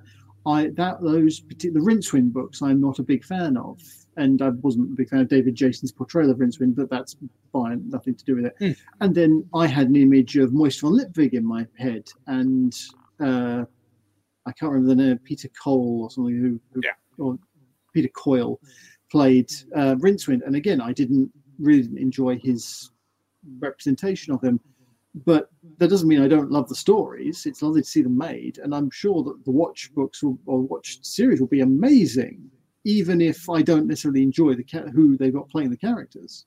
I mean, for me, for me, I got introduced to Pratchett. I was at the Edinburgh Fringe, and somebody was putting on Weird Sisters, and he's doing a pastiche of Shakespeare. I'm there. I loved it. They did it as an animated series, didn't they? Weird Sisters. They did do the first, at least the first. It's on YouTube. It's on YouTube. It's amazing. I think it was the late 80s. No, late 90s.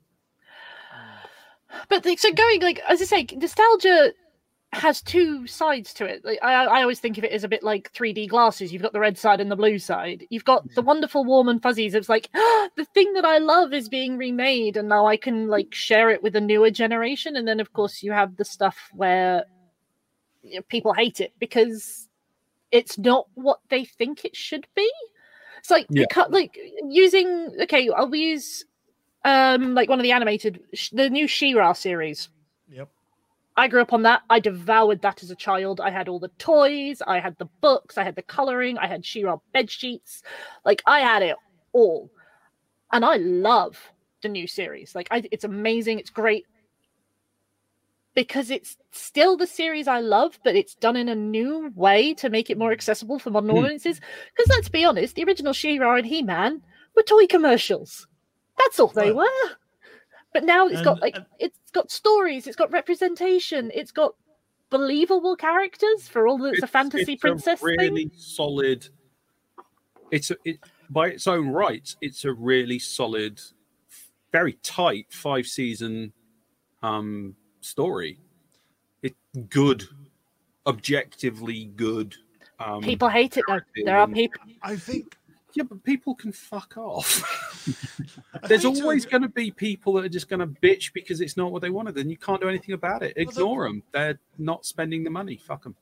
Well, if you look at comparison, obviously, in terms of like the animation style and kind of like stories between obviously the original She-Ra and He-Man to now, I think the fact that it works well now because you've got people who are who are more focused on telling stories than trying to sell a toy line. Mm. That's the thing, and you can actually sense that they are crafting a world. They're crafting characters. I've only watched 1 or 2 episodes of She-Ra.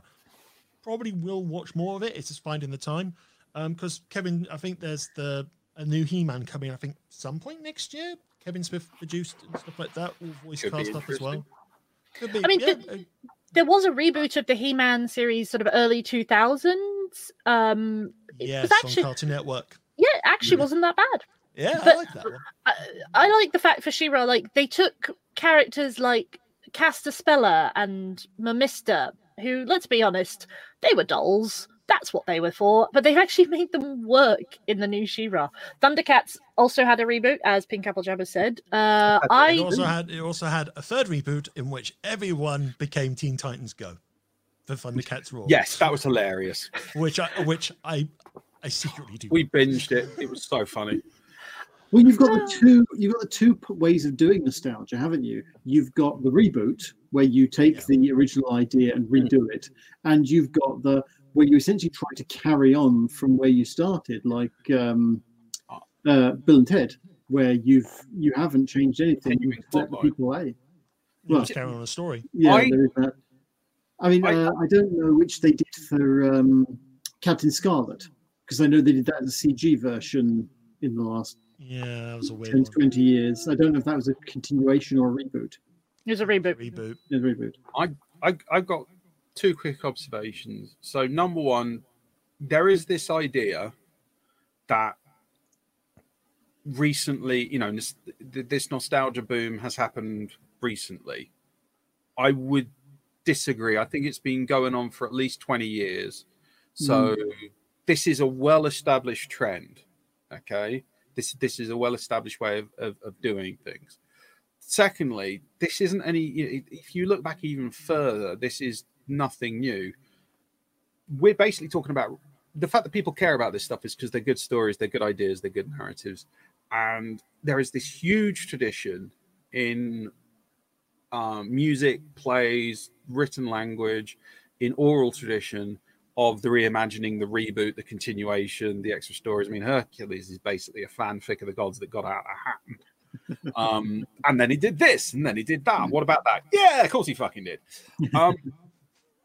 It's just that we've now got more fixed items, like the books are still in publication, the recording still exists of the music, the TV, whereas a play, there's like easily 100 different versions of Macbeth every year, thousands probably, and people don't go, oh God, you can't do that, someone else will do that. But now if someone does a film of Macbeth, and if anyone else does a film of Macbeth, that's somehow like terrible. Well, linking the back retelling of these stories and the redoing of these stories and the continuation and the reboot and that, this is just a thing that people do. I think the idea that they're innately bad or terrible or whatever, I'm doing it for ages, guys. Chill. Linking back to Ready Player One and Ready Player Two, the main character's name is Parzival, which is basically a reference to the Grail stories and how many different ways has King Arthur been told and retold over the centuries. Or Robin Hood. Yeah. The King Arthur legend, if you go back to the earliest, it's changed so much from the very first written account of King Arthur, because the French got hold of it in like the 14th century and went, hey, let's add all this in. We'll make it like a soap opera. The Victorian romance. But other ones, like the one that I think sort of kind of came under the radar, because I'm not sure if many people watched the original, was Carmen Sandiego. Carmen Sandiego is a very good. Where in the world is Carmen Sandiego? Started off as also a game show as well, where kids it was like on PBS, kids had to figure out with actual clues like geography and stuff like that where Carmen Sandiego had gone. It was an education show. Then it moved into its animated version of just, again, it's like the nice thing about, I think the thing I like about the new one with Gina Rodriguez is the fact is they've kind of turned the formula on the head, because for most of the previous ones, Carmen Sandiego was flat out the villain. It was basically Carmen Sandiego is the head of the evil, vile organizations. She's stealing things. Now they're kind of saying, well, no, she was trained as a thief, but she's kind of like the anti-hero thief. and I like the change of tact. Yeah, I do as well. And I also like the fact that they've made her younger and, like, again, more accessible to a wider audience because, you know, little girls and little boys and, you know, kids anywhere on the spectrum of gender can watch it and go, hey, she's badass. that's the thing.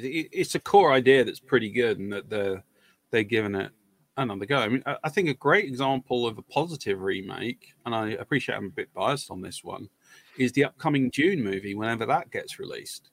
I know that there was a movie of it in 1984. I know that there was a TV version of it in 2000. But frankly, neither of them told the story of Dune. They were all very heavily edited and very heavily modified. I know that interpretations. Hmm? They were interpretations rather than. Well, it was like, I mean, the movie definitely it had things like it had massive changes in what happened at the end. It had massive changes in the weirding modules. It was like, oh, we've got these sound weapons, woohoo! Skipped out huge chunks of the book. The Dune remake, the TV version, massively changed characters, made certain characters way more important than other characters, and took massive liberties with stuff. Now, I do know that there have been changes in this book, in this movie, but they are smaller. They are significantly smaller. And the actual story, the core story, is going to be told finally. So to me, that is a good, positive reason to do a remake.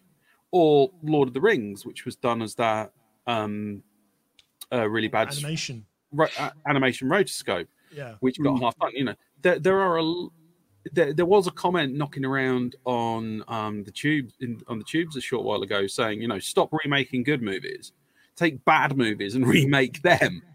And I'm like, yeah, I don't see this problem of giving things that didn't work out great another shot if someone can do it well. But then I think a lot of the problem with that is you've got big organizations that pay for this stuff. They're all massively risk averse. So they go for established IP because they know there's a ready-made market and they know the story can be told. And that's why you get the same things remade over and over again, because they know they'll be profitable. Well, But and also they're not the the only people making stuff. Yeah, but also the people that are making these are people who grew up watching, say, the original She-Ra or the original Carmen, or they watched the original Dune and they're like, hey, technology has advanced now that we could actually tell this story right. So I don't think nostalgia goggles are a bad thing. I just wonder, does it sometimes maybe put paid to the new stuff being made? I mean, new stuff is still being made, but... No, I disagree with this. I disagree with the theory that it's stopping new stuff being made. I think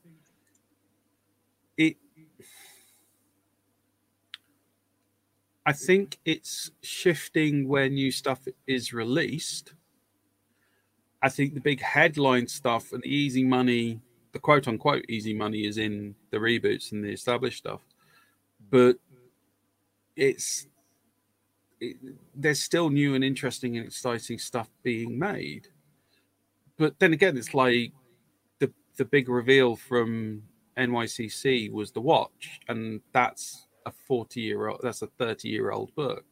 That's new, but it's also old. It just takes a certain time for things to reach the point where they can be big enough to be made into these big things. And yeah, people are going to go for the easier thing, but then that's what the market wants. There's so much content out there. There's so much stuff being made. If the market wanted new and exciting, it would see it. It would go for it. It would be absolutely slurping it up, and it's not.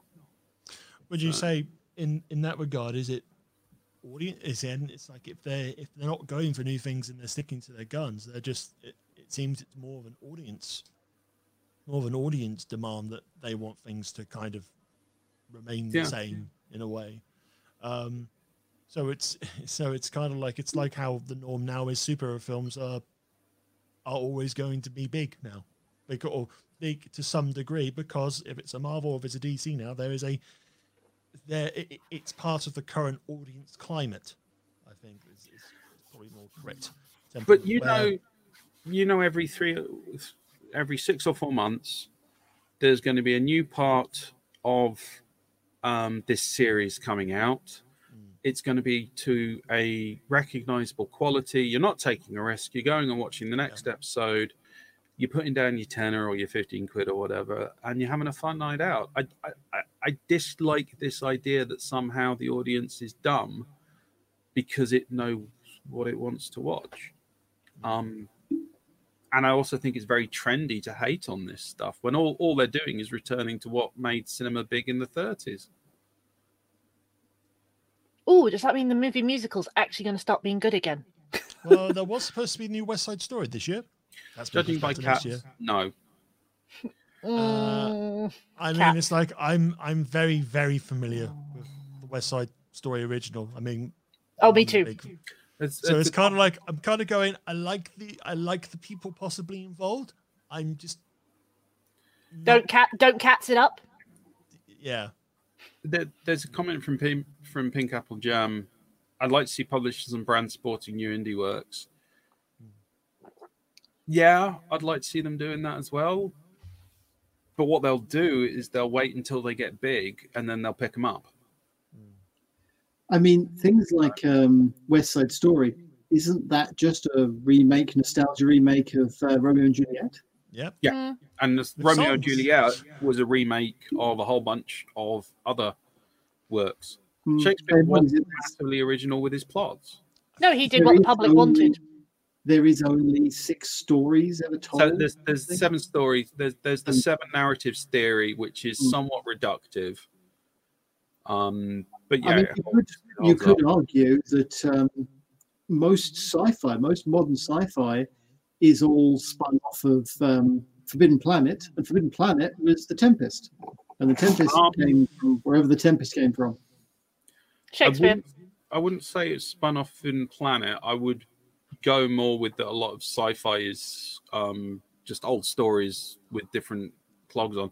As Pink Apple Jam points out, the films we love now were once superhero serials, radio shows, and they're all based off Roman and Greek myths with contemporary scenarios. Oh, yeah, if you follow those stories back, you add to the comic books of the 20s and 30s, and then you go on to the radio serials and things like the Phantom and the Shadow, and then you go into the adventures like King Solomon's Mines and all those early adventures written in the Victorian period, and then you're going back beyond the mass adoption of books because people weren't reading as much. Yeah, the thing I would say with it is the thing I would say on this front is that even with something like the 7 plot theory, which is quite interesting, but that's looking at the plot, that's looking at the very analytical bare bones of it. It's not looking at the fact that each time these things are told, the actual story can be radically different each time. What's being said, the ideas trying to be communicated, the symbolism and the structures and the actual communication rather than the analytic breakdown of it is different each time. And that's the thing that's interesting. That I love the 7 plot theory because it makes you go, I'm not going to bother being original because I can't be original. I'm just going to do it my own way. If you get what I mean.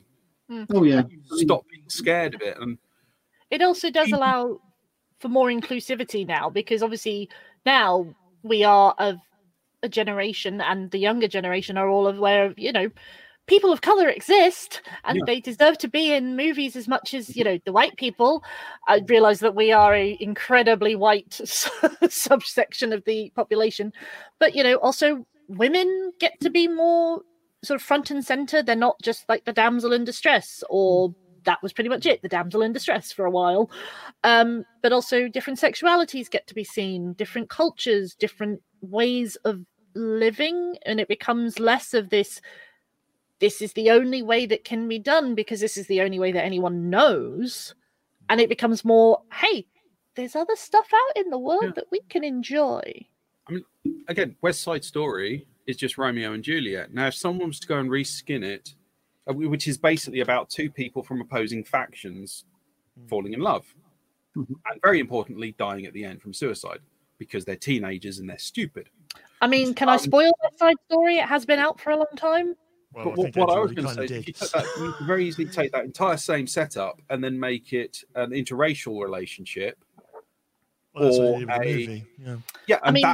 that's West Side Story. That's Romeo and Juliet, but it's also something seriously different. Also, West Side Story, Juliet doesn't die. She lives. Yes. No, Maria survives. Only one thing I was going to say, there's a wonderful site, TV Tropes, which pulls apart all the different tropes. I've mentioned it before, I'll mention it again.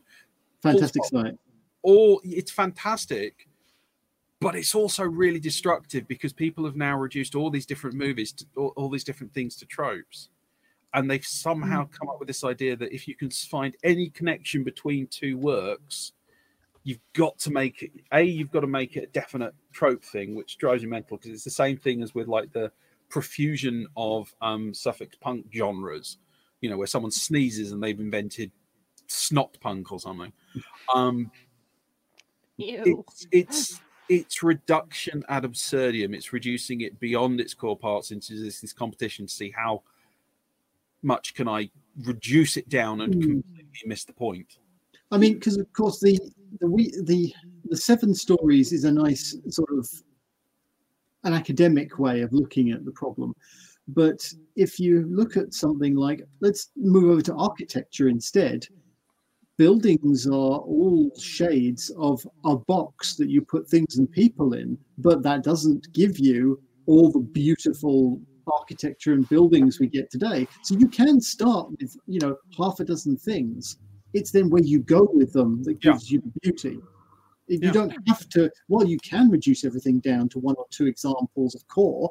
That doesn't give you everything. I mean, you can, everything in the universe is made of quarks, and there's about 6 of those. You can reduce everything down to 6 items. That doesn't, very quickly crossing a line that we said we weren't going to. This is why I am not interested in the current crop of Disney remakes. Is because they aren't doing anything new. They're not. No, you're right. And I'm not saying that's not to say they're bad. People have gone and seen them, etc., etc. But it's why I'm personally not interested. Is they haven't done anything. But that's just a shit cover band, That's the way I look at it. If you hear some covers that sound absolutely like the original, what's the point?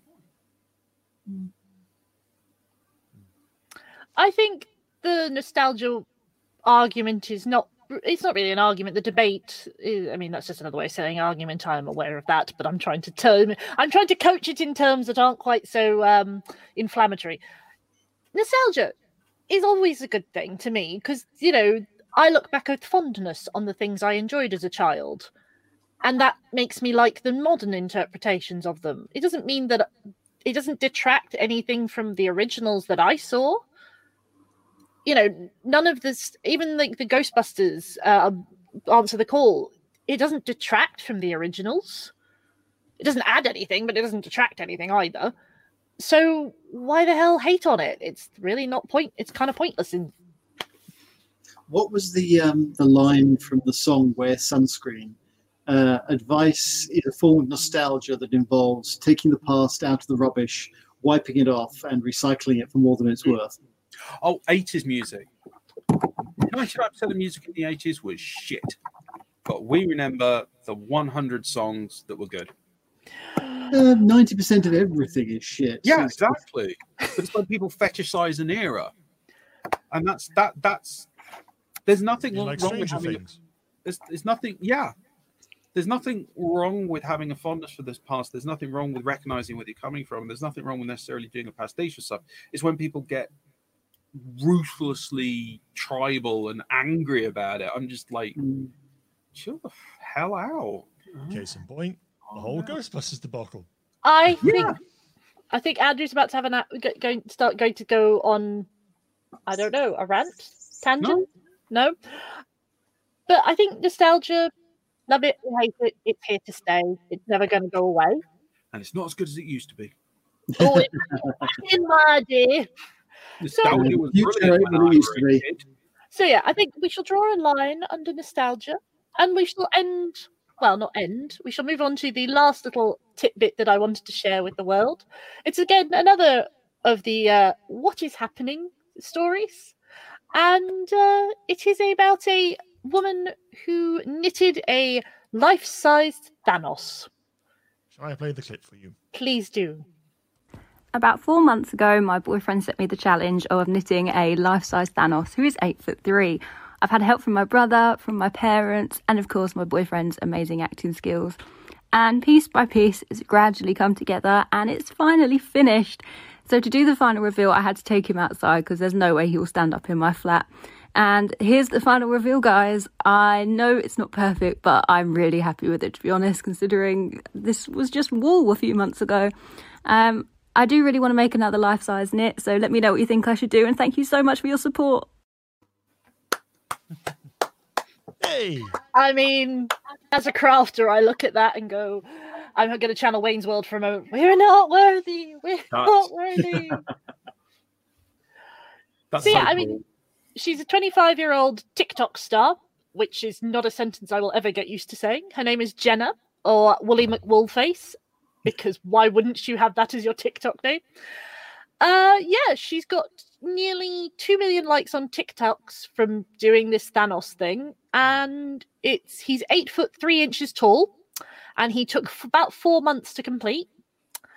And she is currently taking on ideas for her next life-size knit. So if you're on TikTok, head on over and give her an idea, and God knows what she's going to do next. But I'm really excited. I'm almost tempted to download TikTok for the express purpose of finding out what she does next. That's pretty cool. I mean, it's huge. Yeah, Ian, have you got the image that Yes. that I showed, so you can see what it looks like standing up in her flat? Crikey. That's going to do his neck in. Thanos cannot stand upright. You can also see she's also He's knitted gonna some wake up with a crick the size of a planet. But yeah, I just thought it was like such a fun, lovely story. Like there's, like, how could you hate on the life-size knitted Thanos?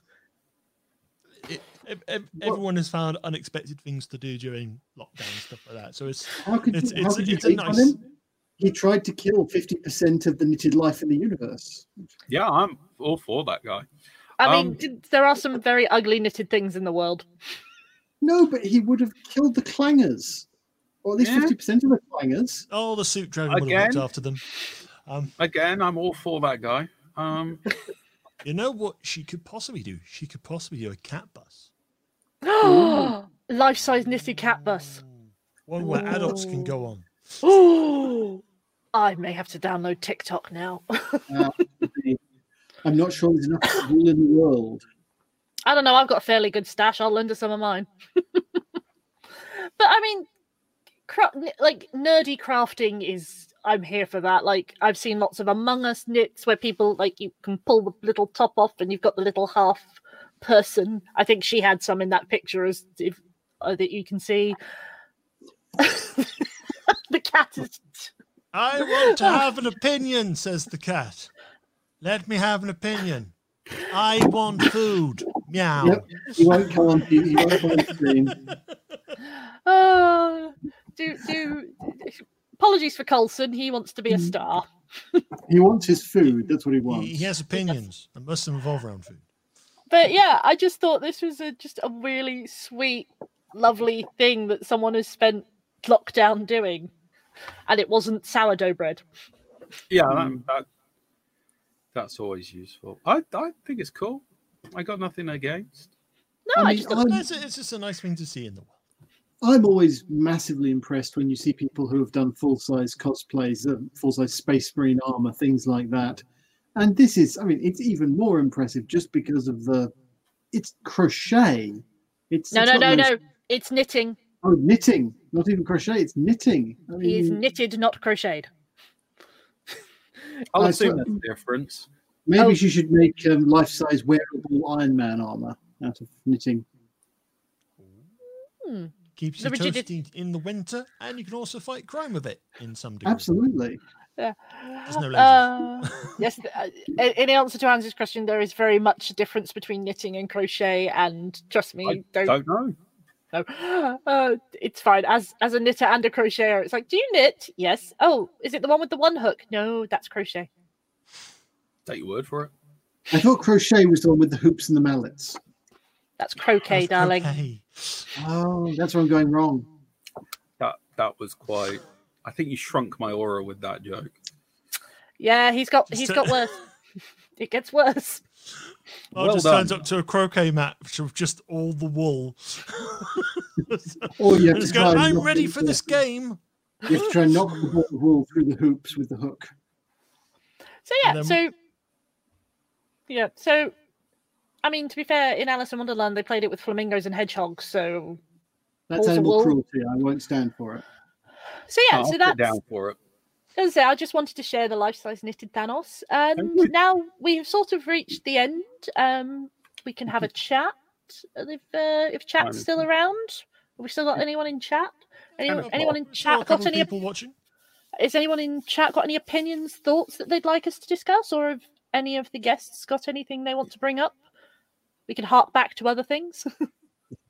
No, I think we covered quite a nice sort of reach of topics. We had a good discussion today. I've enjoyed this one. Yeah. So you're not regretting letting me be in charge? I demand that we have a big stomp live from Diggerland. When COVID is under control? We all have our own diggers. We all have our own diggers with a GoPro strapped in them. It's an enclosed box. I'm pretty sure Diggerland is not open at the moment. I would hope it's not open in the moment. Well, we can set up our own Diggerland. We just have to hire our own diggers. Diggers are probably designed to be hosed down internally, so there's no reason you couldn't spray them with bleach and then climb in.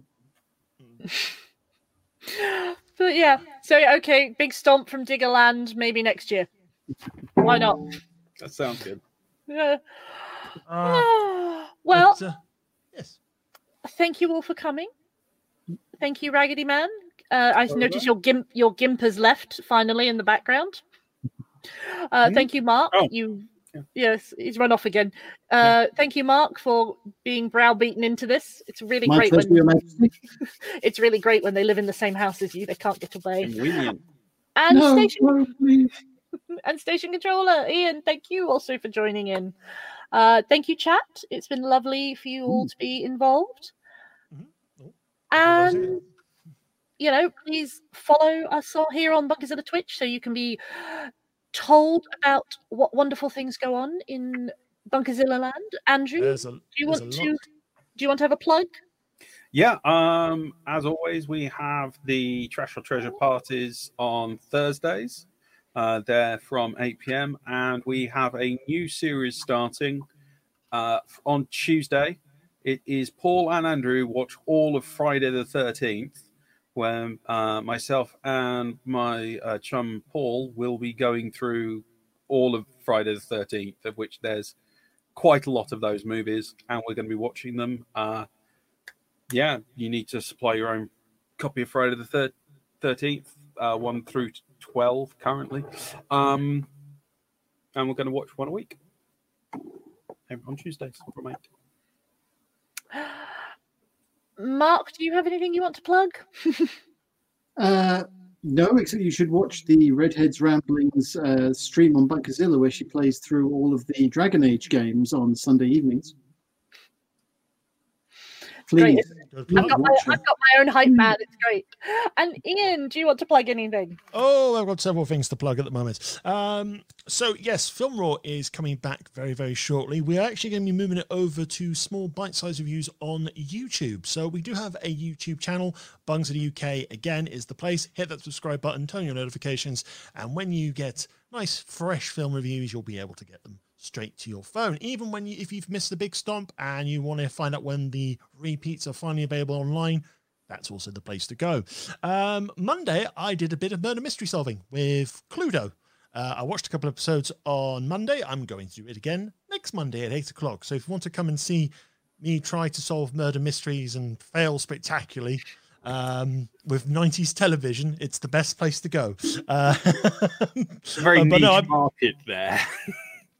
I've really enjoyed rewatching some of the old Cluedo 90s ones. It's like in terms of nostalgia, it's like they change the cast every series and they kind of take something that worked and then they completely drive something into the ground. So when it got to season 4 and your murder weapons include a flamethrower, a G-string, you know something's gone wrong. Oh my god, that's amazing. Like, no, just because in season 4, it starts off with Richard Madley Richard and G just walking around Arlington Grange and saying, perhaps one of these weapons was the offending item this week. Look at this very nasty looking flamethrower here. It's quite heavy. It burns someone. You're going to know if the flamethrower was the murder weapon. But they telltale sign. This person has been burned to a crisp. It's like there's an awful lot of smoke around, Professor Plum. G-string flamethrower. But no, we watched a couple episodes of season 3 that had people like Tom Baker as Professor Plum, and Christopher Biggins as Reverend Green. Now you're saying this, I'm actually remembering the series. It's wow, what a blast from the past. Yeah, I mean, it's like series 4 had like Jerry Hall as Miss Scarlet, Joanna Lumley as Miss Peacock, Nicholas Parsons as Reverend Green. And it's time for Sale of the Century. No, wait, wrong show. Are you sure you saw this and it wasn't like some really fucked up flashback? No, it is all available on. I'm going to believe you, and yeah. And yes, just quickly, there will be some more Let's Plays going on in the next couple of weeks. Fall Guys Season 2 has started. I want to get a Sonic costume, and I want to moderately go somewhat fast across the Fall Guys arena and fail spectacularly, so you can come and laugh and enjoy all that. And yes, don't forget, end of the month is Quiz Mash. Lizzie has to defend her championship once again. It is horror-based. So, I'm going to fail. So dress up is encouraged. And yes, I've already started compiling some of the questions. You'll be pleased to know Word Jumble will not return for this one. But that doesn't mean I haven't come up with new rounds. Is the Pictionary round coming back? Yeah, Trips of the Pictures is back. Yeah, I enjoyed that one. Everyone loves that one. But yes, that's what's going on in Bunkerzilla. In a nutshell, as always, go to bunkerzilla.co.uk for new articles like Ferocious 5, which is every week, Trash or Treasure, Weekend Fuel, lots of stuff going on there. And of course, we have our podcasts, which are also available on all good podcast platforms like Apple, Spotify, and now Amazon Podcasts. And that's it for me. I think my camera has died again, so I'm going to just wrap it up. Let's all freeze frame like in the 80s, like the end of the Breakfast Club. So everybody freeze frame and bye-bye Twitch. We'll see you next time. Bye-bye.